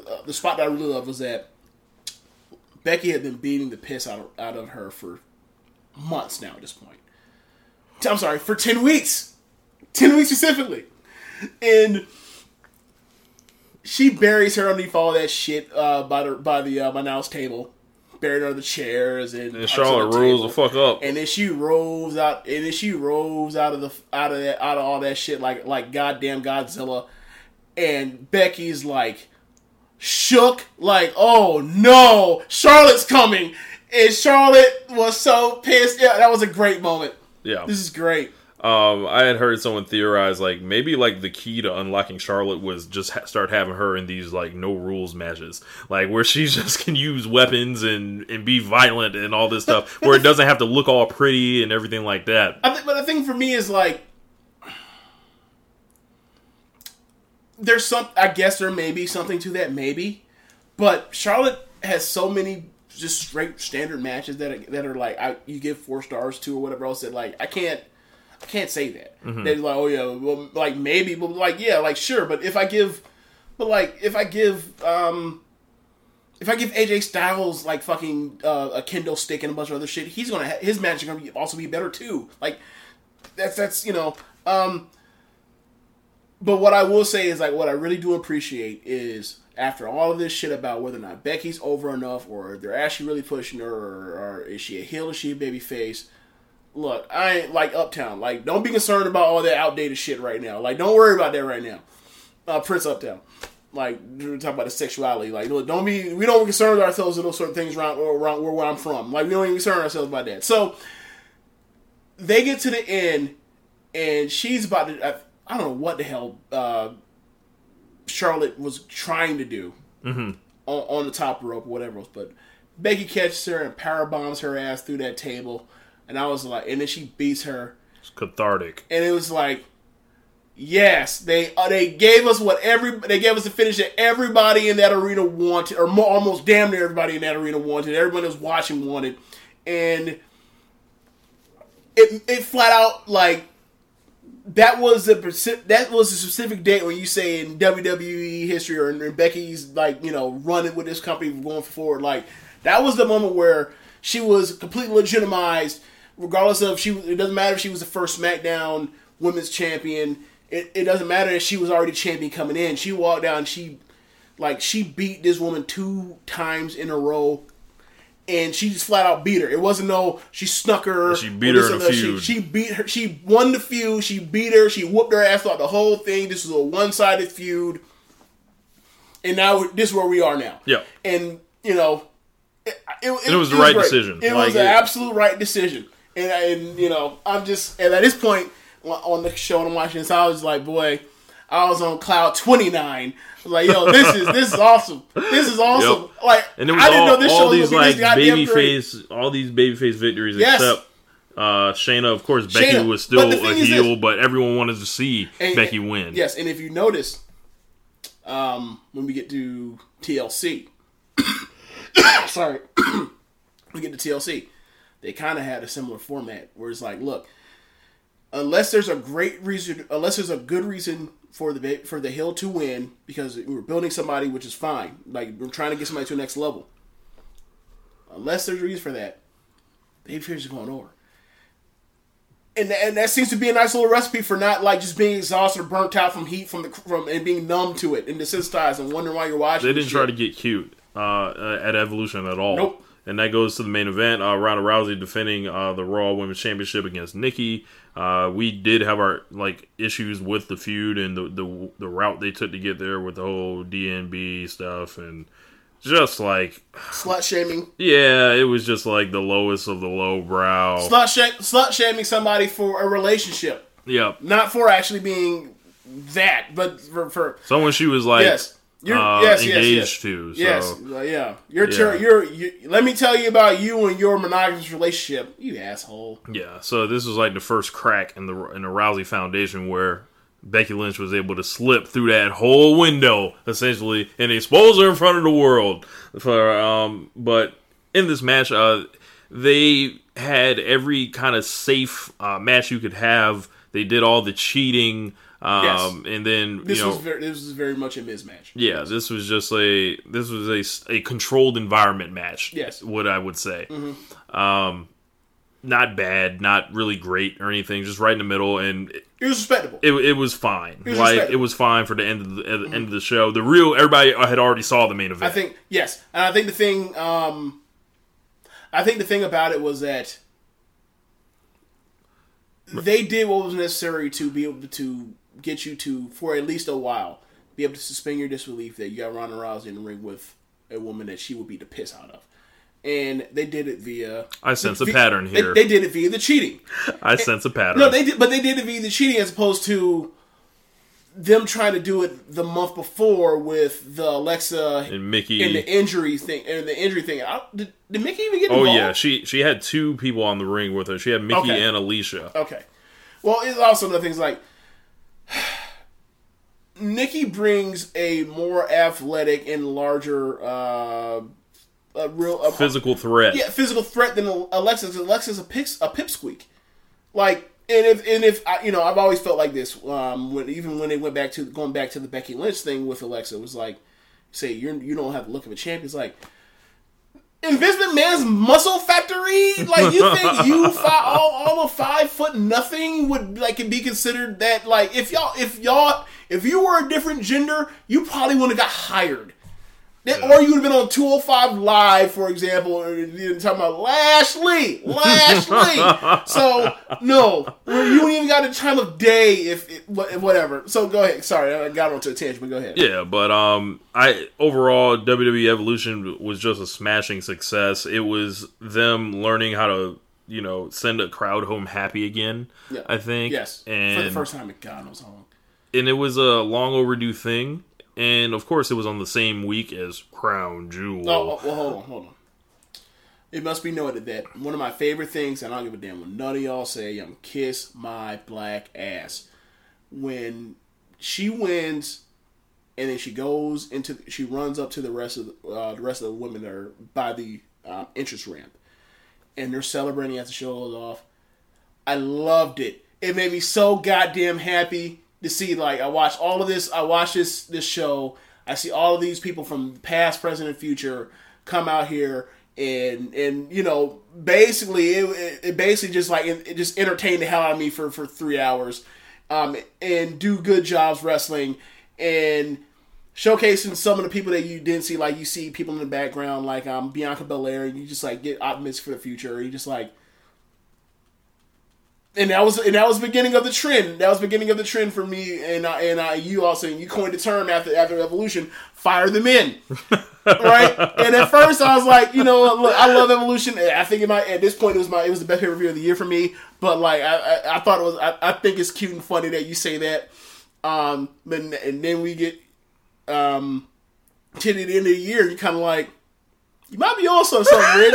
You might be like imagine like Hulk Hogan rubbing the Fu Manchu. Yes. Like, you might be on to something, brother. Yeah. I see the money train. Might have to hop on. Yes. But up next is from the highs of Crown Jewel, or the highs of Evolution to the lows of WWE Crown Jewel. Oh God. I didn't watch this show. I refuse to watch it. Do you have the card up so I can do. Power run through this? I do. Okay. So, the very first match is the Nakamura versus Rusev match. It was a fine match. It wasn't as good as the match they had earlier in the year on pay-per-view, but like it was fine. So Ray versus Orton. They do a quick little match. Ray rolls him up. Orton flips his lid, and then he gives him a post-match beatdown and hurts his ribs. It was an okay match. Miz versus Jeff Hardy. Miz won. Seth versus Bobby Lashley. Seth won. Is that when you realize Lashley just like is a zero? There's nothing there. Exactly. So then you get Dolph versus Kurt. And they were... Ziggler gave him enough, but you think that like Kurt Angle would have won, but they decided not to do that because reasons, and especially after he's doing these promos saying like I'm in training, I'm gonna be best world. And then you see him like what he looks like now, and he's like, dude, he's been busting his ass to get to this to look like that again, and just beat him. Just beat him. Just makes no sense. So, then from there you get the Bar match with the Bar versus New Day, and the match is okay. Actually, that match was just a good match, but it's just a good match, and you've seen them have a few really good or great matches before, so you kind of like whatever. So then you get to Miz versus Mysterio, and I really enjoyed this match. I think they've had a couple of matches that have been really good since Reyes came back to WWE. I like the one they had on TV on SmackDown. Yes, and that finish, and that's interesting because that finishes sequence plays off of what they did at this match, where Rey is fighting from underneath because of the ribs, obviously, and also because he's Rey Mysterio in WWE, and all that they do is book him as an underdog. Correct. So he, so then he gets the advantage, and he has Miz reeling on the ropes, and then he's going to go and he gets to 619. He goes to drop the dime. And then Miz actually gets the knees up and then goes to schoolboys from there, and a schoolboy roll and gets the pin and gets out of there. So I thought it was a cool match. Oh my god, another Dolph Ziggler Seth Rollins match. Yeah. So they have their match. It's just like every other match you've seen, except this time, if I remember correctly. So at this point, keep in mind, Drew did not interfere in the first match with Angle. Comes out again this time, and then he was going to interfere in this one, or he did interfere, and the ref saw him and threw him out, even though he didn't interfere in the first one. Go figure. So I'm fuzzy on what happened at the end, but like I think maybe Drew came back. I'm not sure. Either way, Ziggler won, and it was an okay match, or maybe even a good match, but it damn sure wasn't great. So we can move on from there. So then we end up getting, is it AJ match next? Yep. Yeah, you're getting AJ versus Joe. This was like the Daniel Bryan Miz super showdown version of this feud, where it's like. They have wrestled before. It's been good. It's been one of the better things of the year. And then like we decided to wrap it up by just like getting him the fuck out of there super quick. He tapped him out immediately. Like I think the story was that he was still selling his leg injury from Super Showdown. And then that's the reason why he ended up not qualifying against Jeff Hardy or on SmackDown in the week. And then he's getting another title shot, and then he just slaps on the calf pressure and gets him out of here. Like, I don't know how long that match even went. Like, it may have went... Did that match even go 10 minutes? 11 minutes. Okay, 11. It didn't even feel that long. So, then we get Brock Lesnar versus Braun Strowman for the WWE Universal Championship. And they do what they continue to do with this Universal title, which is make you not give a flying fuck about it or its champion. Just the whole history of the belt, just terrible. I'm going to give you... You remember how I told you what they did? Yes. Okay, so I still remember it because it was ridiculous. Okay, so they all come down. Corbin comes out first. I can't remember. When Corbin's out there, Corbin holds up the title. Holds it up like the ref will hold it up. So then he still is holding on to it, and the bell either has or hasn't rang. Can't remember. I'm pretty sure it hasn't rang yet. He ends up immediately behind Strowman while Strowman is staring face to face with Lesnar. Next thing you know, Corbin ends up ramming it against the back of Strowman's head. Match starts. F5. Kick out. F5. Kick out. F5. Kick out. I think Lesnar takes his gloves off. Can't remember or not. Either way, he F5s him out of the ring, over the top rope, to the fucking floor. Now, this is a guy that you look at him walk, and he looks like his groin could tear at any moment. Damn. Strowman, right? Yeah. And at this point in time, we heard about him having some issues with his knees right now, at that point in time. And what's he do? He basically falls from. He basically falls 10 feet from like 9 feet, 9 feet to 8, 9, 10 feet onto the floor on the mat. Crawls back, beats the 10 count. F5. Kick out. Picks him up for another F5. He scrambles out, throws up a big boot, ends up in a corner, goes to charge, picked up for F5, pinned. Horrible. Absolutely. That sounds so horrible. And the story is supposed to be about this dastardly Baron Corbin, and his belt shot in the back of the head is why he couldn't get out the gates. That's all they could muster was that. Not Braun Strowman looking strong. Nope. Not him just getting Brock Lesnar the fuck out of here. Nope. None of that. He landed one strike for offense against him in that match. Anyway, moving on. That match should go to hell. So, then we get the finals of the the Crown Jewel World Cup. Or the WWE World Cup to determine the best in the world. So, Dolph and Miz, I believe they may have started the match or whatever. They end up outside, and Miz ends up like quote unquote blowing out his knee. Miz makes a statement talking about, which is reminiscent of or actually invokes the promo against Daniel Bryan. He says, "I'm never injured. I'm never injured. I can fight through this. I can fight through this." He gets carted off. The build of this thing was that this fucking guy, Shane, threatened the 4 participants on SmackDown by saying that he'll fire your job is in jeopardy if you don't bring home this World Cup, even though that will mean that even though these tournaments are segregated to get until the finals. So that means that literally the best person on SmackDown that you picked would be the one you would fire, you fucking dumbass. Yes. So, never mind that, right? Not these other 3 losers that couldn't get the job done to even give you a better shot, allegedly. So, Miz ends up having to pull out, so you think, okay, so I guess that means they're awarding it to Dolph. Of course not. This is all about Shane McMahon. So, Shane takes off the whatever he was wearing, and then he decides to start potatoing on Dolph Ziggler.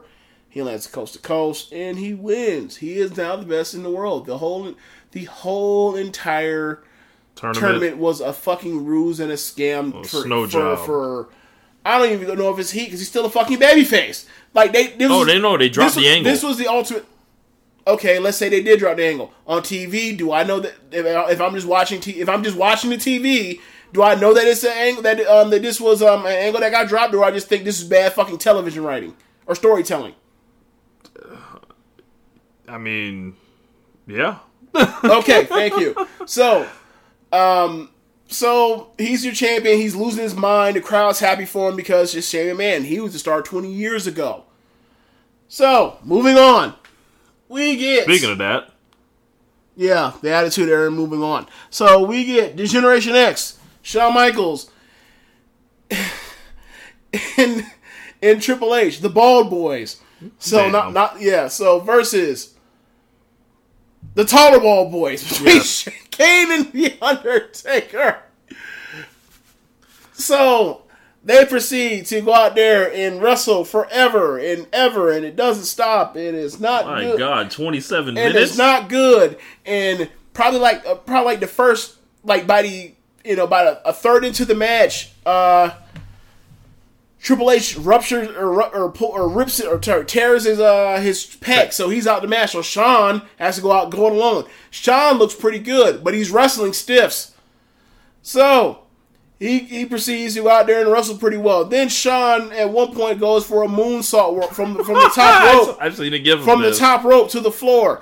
And neither one of the Brothers of Destruction decides to fucking catch him. Correct me if I'm wrong, Rich.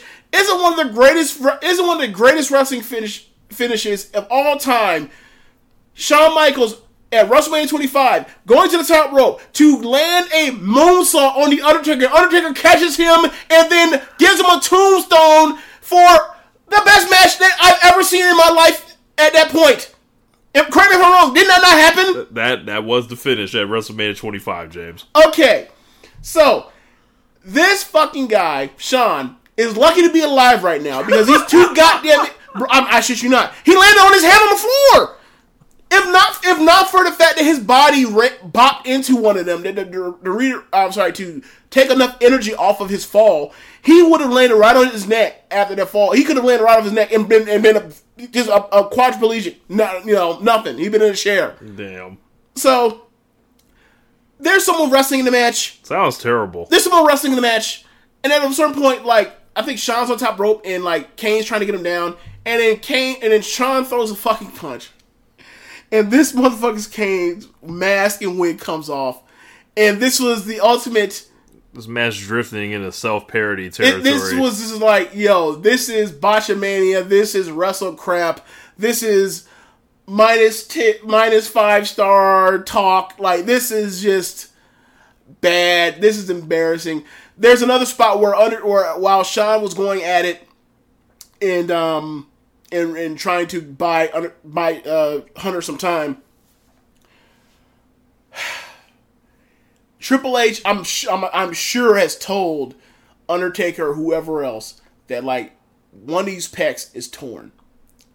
So Undertaker decides that what he's going to do is he went through the table, like what would be the special announce table, the table that's furthest from the card cam. Uh-huh. So he picks him up, he lifts him up, and Undertaker goes to whip Triple H into the barricade that's closest towards the hard camera, and it looked like neither one of them knew what they were going to do and what was going to happen. So one was going to either whip one, or one was going to reverse, or Triple H was going to reverse the whip, and one was going to the barricade. Problem is, Undertaker has the arm that is useless now. So instead of one of them getting whipped into it, they both go whip. They both run it. They both literally holding hands. Basically, may as well have skipped into the damn barricade and then fell and sold it. I saw a clip of that as well. And then it just looked like they were hitting a dance move essentially. I don't even remember the finish of the match. Fuck this match. This is like my childhood fucking died. Like Sean and Undertaker, my two favorite wrestlers of all time. This was fucking embarrassing.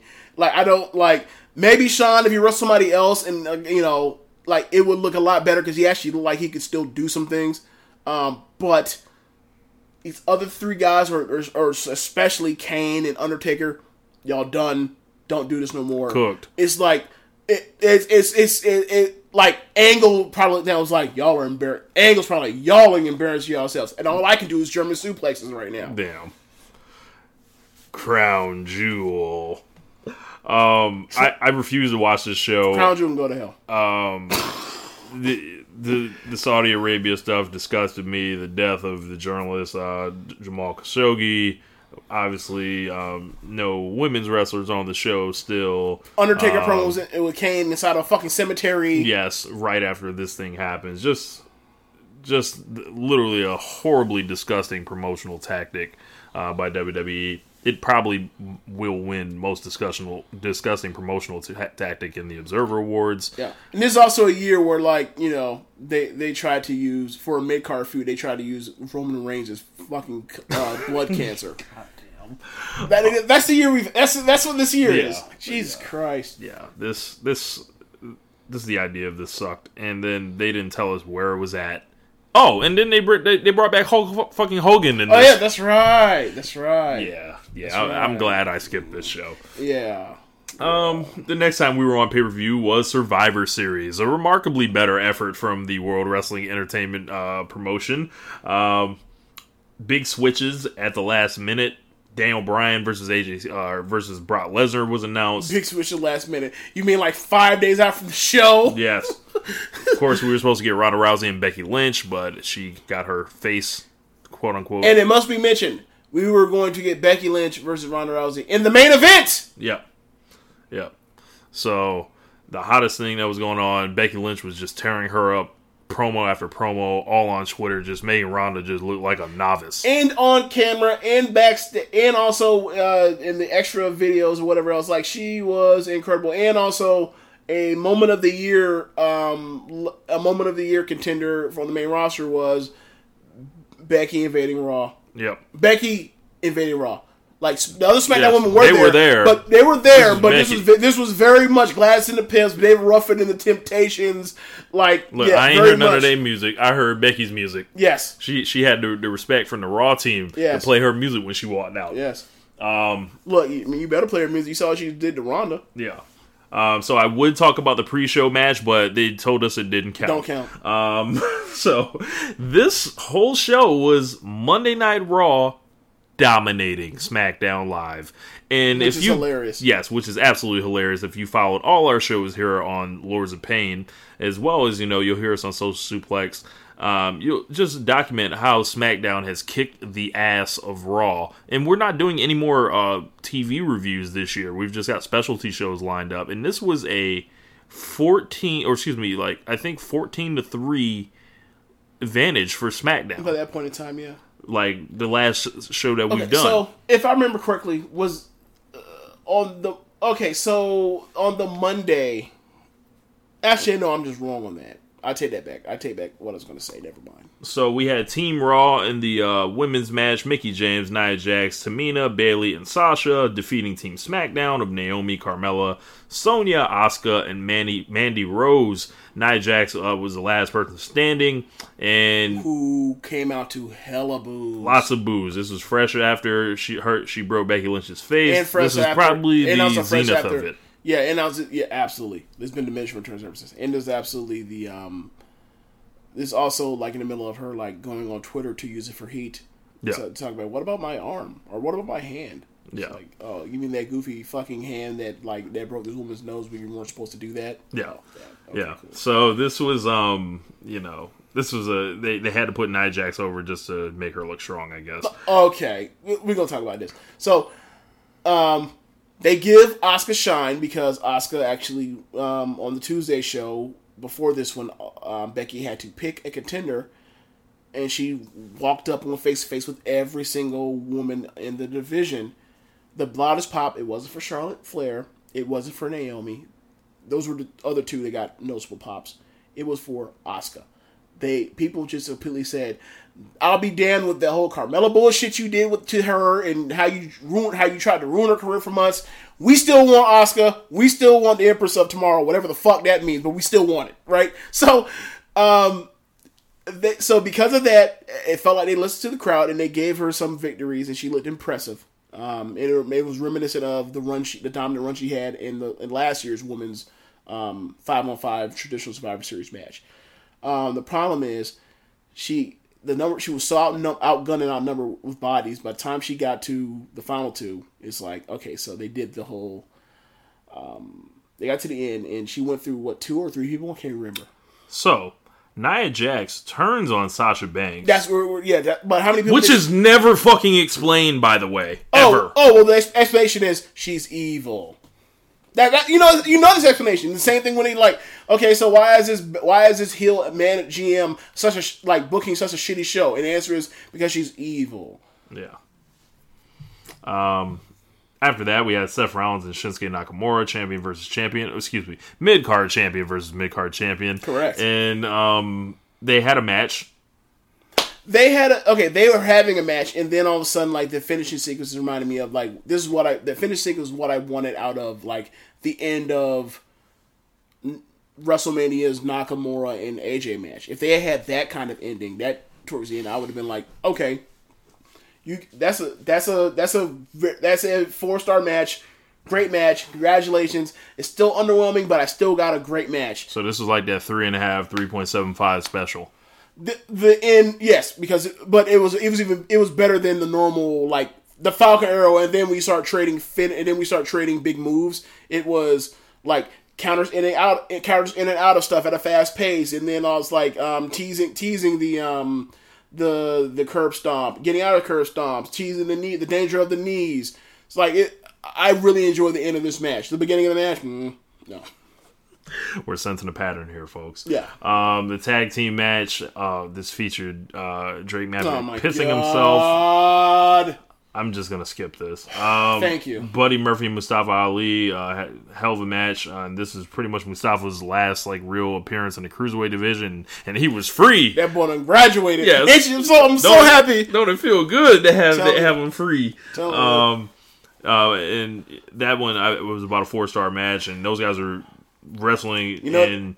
Hey, you know that SmackDown Ice is colder, right? Look, the ice on SmackDown is even colder. Yes, I'm normally there on Tuesday nights, but for some reason, this SmackDown ice on the main roster is just colder. It's just colder. This water is refreshing, boy. So I never has Fiji tasted so good. Yes. So Buddy Murphy goes over. Very good match. Survivor Series match with the men. We have Ziggler, McIntyre, Corbin, Balor, and Lashley against Miz, Shane, Ray, Samoa Joe, and Jeff Hardy. Samoa Joe was beaten in 10 seconds, and from there, SmackDown doesn't look like they have a soul that can stand up as a tough guy or anything, and they just got fucking mowed through. Because AJ Styles and Randy Orton are both home. Yep. Home, doing nothing. Sideline. Yes. Two WWE Hall of Famers, and still mid-card to top draws in the company. Sidelined. Yeah. And I believe it was McIntyre, Strowman, and Lashley that were left standing at the end. Yes, they were the final three. Because they started getting one of the worst factions of all time put together. They were trying to get that arranged.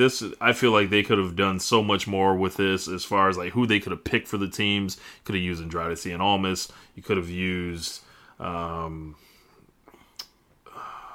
Styles, Randy Orton. AJ and Randy Orton. I feel like on Raw they could have used other people too, but Dean Ambrose or something like that. Well, they didn't do the Dean thing because they were trying to save the heat for later with AJ for Seth Rollins. Yeah, which is in retrospect fucking hilarious. Yep, and sad. Fucking hilarious. Because by this point in time, if I remember correctly, they had already started doing the. He's purposely not giving you a reason for why he turned heel to throw you off. No, they want the heat to be that he didn't tell us, which is okay, yes, that is heat. However, we have no story, so why the fuck should we care? You fucking idiots. So we have Ronda and Charlotte, and they go to a DQ when Charlotte starts wailing on Ronda with the kendo sticks. Yes, and before then it was a physical, intense struggle of a match, and I mean that in a good way. It wasn't we're trading moves, and there was obvious cooperation. These two women literally were out here in a struggle. They're gonna go for it to battle for ground and leverage, and I loved it. I loved this match. Yep, and then Charlotte beats the shit out of Ronda after the match. She takes these real kendo stick shots. Crowd ends up booing Ronda after and cheering for Charlotte just to whoop that ass, and they give her the nah, hey, goodbye chance on the way out of the building. Ronda just looks like she wants to murder everyone in the crowd with her bare hands. She's not really taking well to being rejected. She tells a man that, if I remember correctly, says something completely benign to her, and she looks at him and says, "You're not a man." Yeah. And I remember, I can go back and watch it. I don't remember what he said specifically, but I do remember being wow. He said something like the equivalent of "you suck" or "you go home, Ronda," and she turns up and says, "You are not a man." It's whoo, yeah. That has to suck, because if someone like Ronda Rousey says you're not a man, you ain't no man. Give me your card. Give me your ring. You ain't no man. Give me this. Yeah, you're genderless. You're genderless. You're gone. So, what you gonna do about it? Yeah. You're gonna hold that barricade and have Ronda beat the piss out of you and show you how much of a man you ain't, just like she said. So anyway, yeah. So we gotta talk about it. The penalization is fucking stupid. It's one of the things that pissed me off more than anything in this goddamn year. That's right. Ronda Rousey gets the hell beat out of her. She took one of the biggest, baddest beatings I've seen in a long time in WWE. And this beating was worse than the way that Randy Orton beat the hell out of Jeff Hardy on that one SmackDown. And just keeps hitting her, and she's bleeding out of her ears, she's bleeding out of her arms, welts, scar, and then she gets a chair and Pillmanizes her. On her neck. Around her neck. Puts the chair around her neck and head, and then Pillman stomps on it. And does she get carted off? No. Does she get assistance walking out of the arena? No. She tells these medical geeks to get the fuck away from her, and then she slowly walks off. And I was just like, have y'all forgotten how the fuck to do this thing? Like, and then the next night she shows up with that Real Champion promo and ready to wrestle, and it's just like, then why'd you even do this? And I don't know which one happened first. On the next night on Raw, what happened second? But on that same show where she literally 24 hours 24-hour no sells, a Pillmanization and a kendo stick beat down, Braun Strowman gets taken off TV because he had the still stuff thrown into his arm. We ain't seen him since. Why should I believe any fucking thing they do? If I remember correctly, the next day after that is when Randy Orton Pillmanizes Ray, and Ray is gone for like a week or two. He sells it, she doesn't. And like, all y'all doing is coming out here and exposing the business. Like, that's... My thing is like, okay, I don't even, like, yes, you're valid. It is supposed to be business. My thing is, you can't run all these things so close to each other, back to back to back to back. And we're not going to notice. One thing we're noticing, and also notice that all these things have different results for different people or whatever else. And also, like, it makes the other stuff look and like, when one person sells something for this long, it makes the other thing look like fucking ridiculous. And like somebody, like, your simple lie leads to a big lie. Like, I was just like, yo, this bothered me more than anything else. Like, and also, then from that point forward, weeks later, Nia tells us that she's going to beat up Ronda because she's still hurting from this beatdown that she no-sold weeks ago. Yep. And she made her look stupid, so then she can't even come out there and say it the next week. Just, and it's like, that kills her because they already had their feud. Ronda had a visual pin or visual tap out. She was about to put her in the armbar until Alexa came out. So the only saving grace that Nia really has is that, one, I am the face breaker now, and two, Ronda is in danger because she's still hurting and she wants to defend her title. So ultimately, you weaken that program. So you weaken that too. You fucked everything up for no goddamn reason. Yeah. And the person that ends up cheered here was Charlotte. So then we got Brock Lesnar and Daniel Bryan, which turned out to be a hell of a match. Yes. I was on my feet. I was thinking Daniel Bryan did the impossible. I was looking at the first 8 minutes of this match like, oh my god, I think Brock Lesnar killed him on that first suplex. Yep, that one too. And then I was like, hold on, they're doing something. So I didn't freak out. And of course, you had all the bad takes on Twitter. Just people just like, oh, whatever. I won't get into it here. But then halfway through the match, it turns around. And how does it turn around, though? And so Brock Lesnar leans over after, whatever happens. Daniel Bryan kicks him in the face a couple times, and then he's just rocked, and he starts selling for Daniel Bryan. And when Brock sells, it's awesome. No, I think you're missing the real spot. The nut shot. He has him up for F5 after beating the piss out. Oh of him. yeah, that's right. He's fucking done and dead to rights, and this fucking ref is clearly too close, and you see it, and you're just like, okay, that's what's gonna happen. So. He gets F5'd into the ref. The ref takes the bump. So Bryan stays on his feet.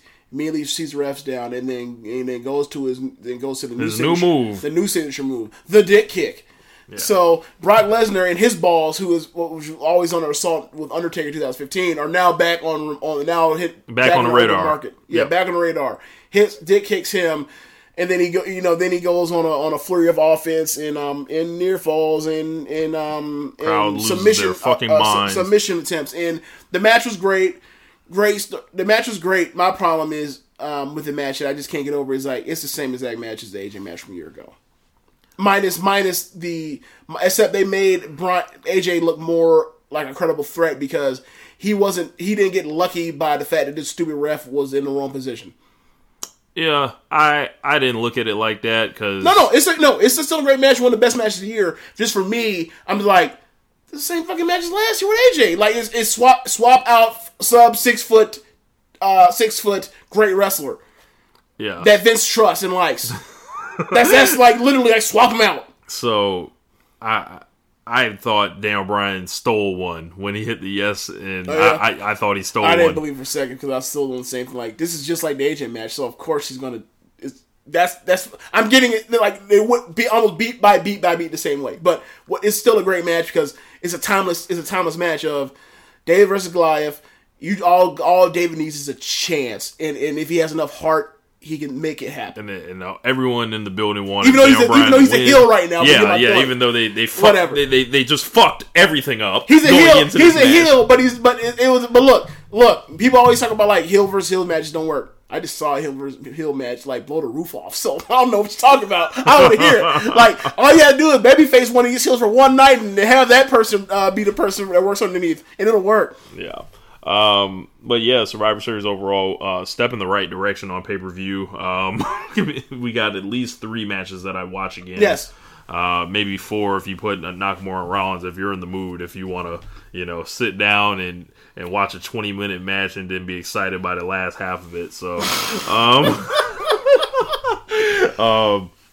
yeah, man. So, after that, we got TLC, which was the most recent show. We obviously did a review for that recently, so won't go into too much detail here, but of course we got the 2 big matches with Daniel Bryan and AJ Styles for the WWE Championship.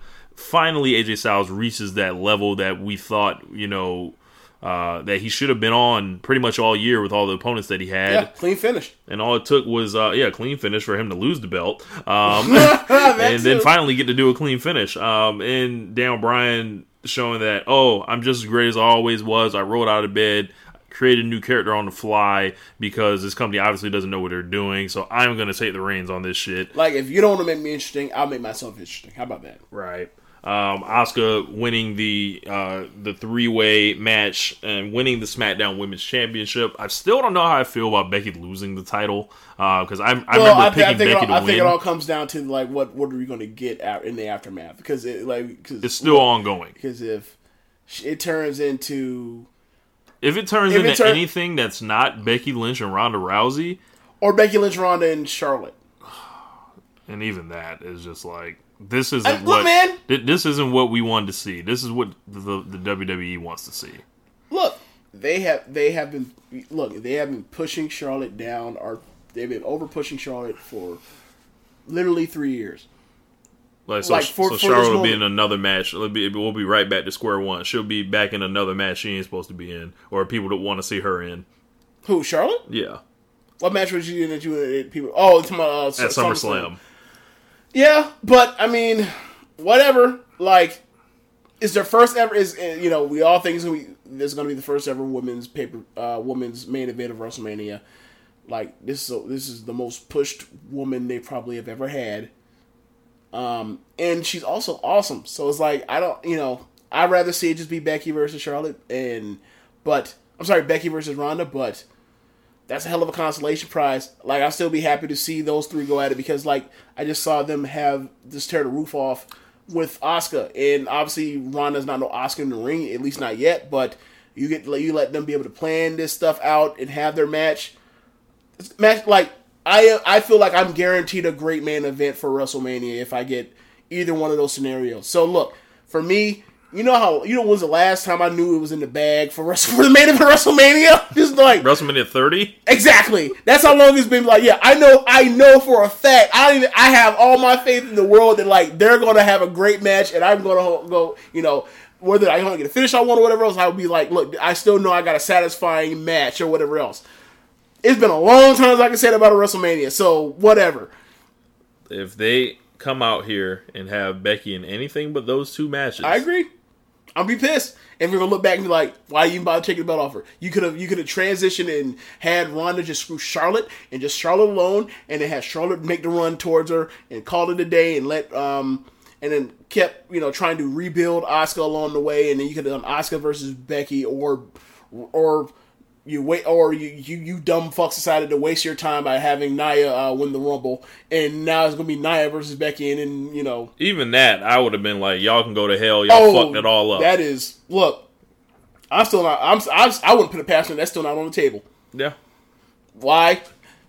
Because they don't. Because this company doesn't know how to book professional wrestling. Because they want to. Because that is one of the women that they've pushed, and she has some heat, and they decided like, oh, that's an interesting little story here or there. We'll try this one out. Yeah. Even though no one really wants to see that match at all, like that shit's over. Yeah, like if you want to do it, we off that shit. If you want to do it at Royal Rumble. Don't do it here. Don't do it at WrestleMania. Yeah, like no, do that in the Rumble, like and either one. Like either let her throw her ass out. Whatever altercation or match they have, it needs to be done in the January show and not at the April one. And of course, Seth Rollins and Dean Ambrose. Oh my fucking god! Just a disappointing, frustrating. These guys are at weird points in their careers because these guys have already been champion right? These two dudes have been wrestling on the main roster and around the world for too damn long. They've had high positions in this company for too damn long. They've had too many goddamn good or great matches on pay-per-view and big spots against each other. Too many goddamn times for them to come out there and put out a match like that. Like this is the match. And I said to you, this is a match that I expect them to have when it's 2028. When it's 2028, like I expect them to have have a match like that just because they can't do what they need to do. This match was a perfectly acceptable match if this is Seth Rollins wrestling somebody he's not a blood feud with. And you know what we're not going to do? We're not going to drop this under the guise of storytelling. Right, because storytelling ain't exactly boring. If you want to talk about storytelling, you can watch the match that went on right the fuck before this, and it was fucking excellent. We're not gonna drop, Or no. Like, how about this? You want to talk about storytelling? How about the match? How about the match happened before the Daniel Bryan AJ Styles? The Ronda Rousey match was a better story, told story. Like you had 3 different feuds. Based off of all the different like angles that Dean Ambrose decided to approach this thing with, and all 3 of them led to all 3 of them led to there's heat and intensity behind this. Besides just the first of all of this stuff, and even if it was the first of, you guys have been going at it. He's been beating the piss out of you. He's been talking about Roman Reigns and karma and that bull, and talking about God and that bullshit. You got him talking about the vaccinations and doing the goofy comedy thing, and then talking about how your emotions are going to better you, and you're gonna end up like costing yourself or whatever. I'm going to take this from you or whatever else. And he decided to do that on like after 7 weeks of build. He decided to use that on week 7 on the Go Home show. So, and like literally the whole match became the story about the shit that was thrown in at the end of it, as opposed to what was the 6 weeks before it. And it's like y'all don't know.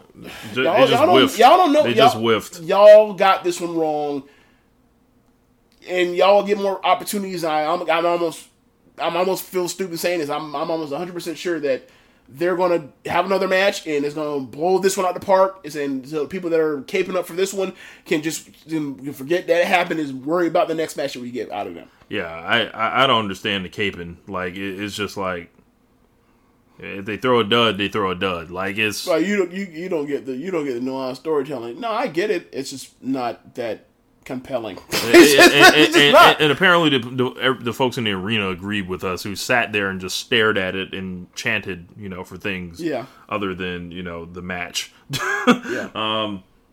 That's pretty much going to wrap it up as far as. But I guess we haven't talked about the overall theme of the show for this one. Oh, this was a great show. Yeah, it was. TLC was a great show. It's one of the 3 best pay-per-views of the year. Yeah, on the main roster. Lots of good guys winning, and if the bad guys are winning, they were. It's for a reason. It's for a damn good reason. Yeah, like Daniel Bryan, you're not going to take the belt off him that fast, and they had a classic. Looking at it, got Corbin the fuck out of here. You got Ruby Riott out of here. They did Balor. McIntyre was all right. Mysterio and Orton, Yeah, I like the show. It was an easy watch. Yes. And they decided to have the 4 biggest matches as far as their build at the end of it, as opposed to sprinkle them amongst it. And, except for one match, all of them came through. Yeah, what do you know? And, of course, we have the politics of Monday Night Raw. Oh, yeah, that. Getting to go after the WWE Championship. Yeah, even though... Even though that feud had clearly cratered and synced, and like fan interest had waned, and you're getting weird crowd reactions, like they still decided to put it on in the semi-main for just cause. And it's you could argue that it suffered because of it, but you could also if you want to argue that it suffered because of it, it's because that match it wasn't that hot as far as the build. It should have went lower on the card. Yeah. But yeah, man, that's going to wrap up part 2 of our WWE pay-per-view in review. Of course, part 1 was located over on the Social Suplex Podcast Network, where if you wanted to hear us kill some shit, that was it. Yeah. So what I would say to people that we talk about our feelings on the first half of the year and this year, like the second half of this year, they did a lot of good things on pay-per-view. They still screwed up a few still screwed up main events like SummerSlam and Hell in a Cell, and Crown Jewel was still a fucking disaster. But Evolution, Hell in a Cell, Survivor Series, TLC, and part of SummerSlam were just like those were shows that I would give a thumb up to or 2 thumbs up to. I think you're a lot higher on Hell in a Cell than me. I'm never going to let that main event slide ever in life. No. If you cut off that Hell in a Cell, like that is clearly easily a 2 thumbs up pay-per-view. But look, if you're that down on and AJ Styles finish, listen, remember when it happened? It was the first thing I said to you. This was a goddamn 96. This is a goddamn 96, 97 WCW pay-per-view. You had the undercard when you had your Jerichos and your Rays and your Booker T's and whoever else you want to say, and then you went out there and you went and stunk that shit up with Roddy Piper. Or Macho Man or whoever. That's exactly what happened. Yeah.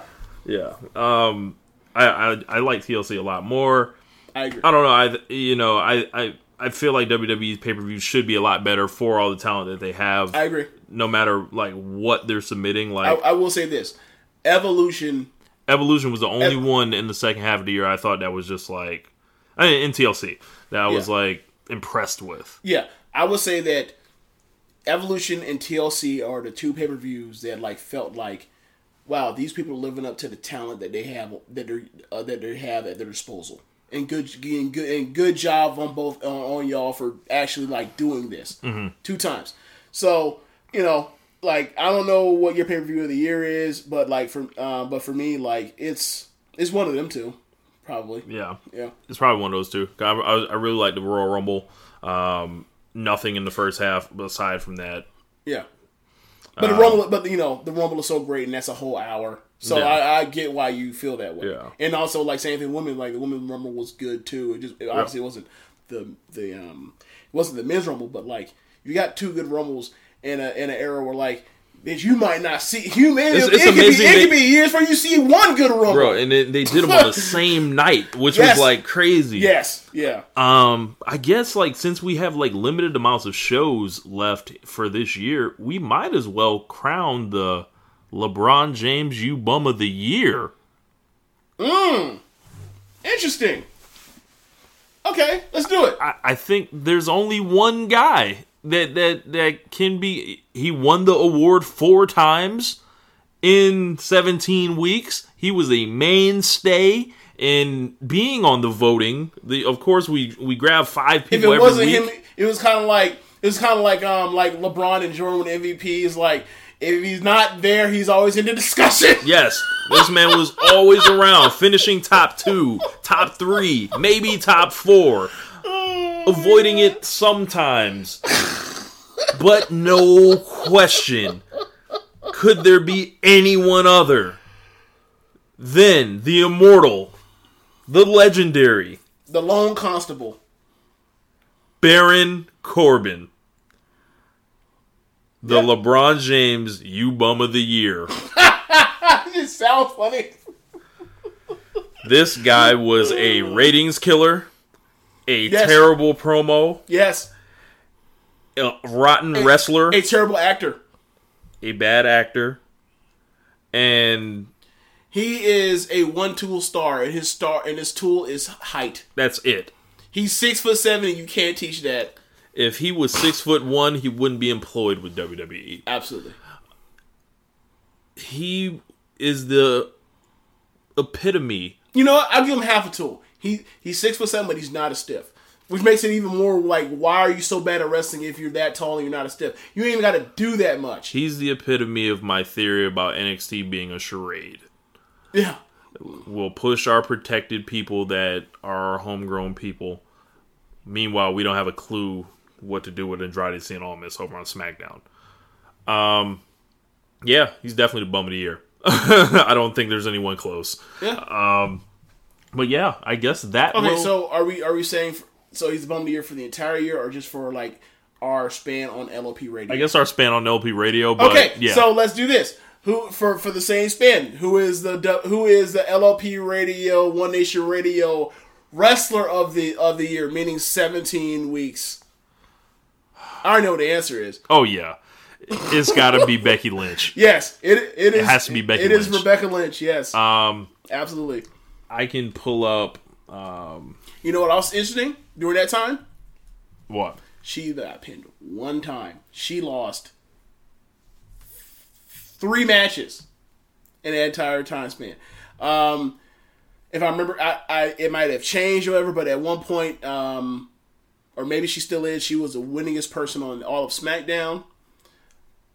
Like, it's amazing. Like, we always talk about 50-50 booking. She won 3 Wrestler of the Weeks, the most of anyone. Yes.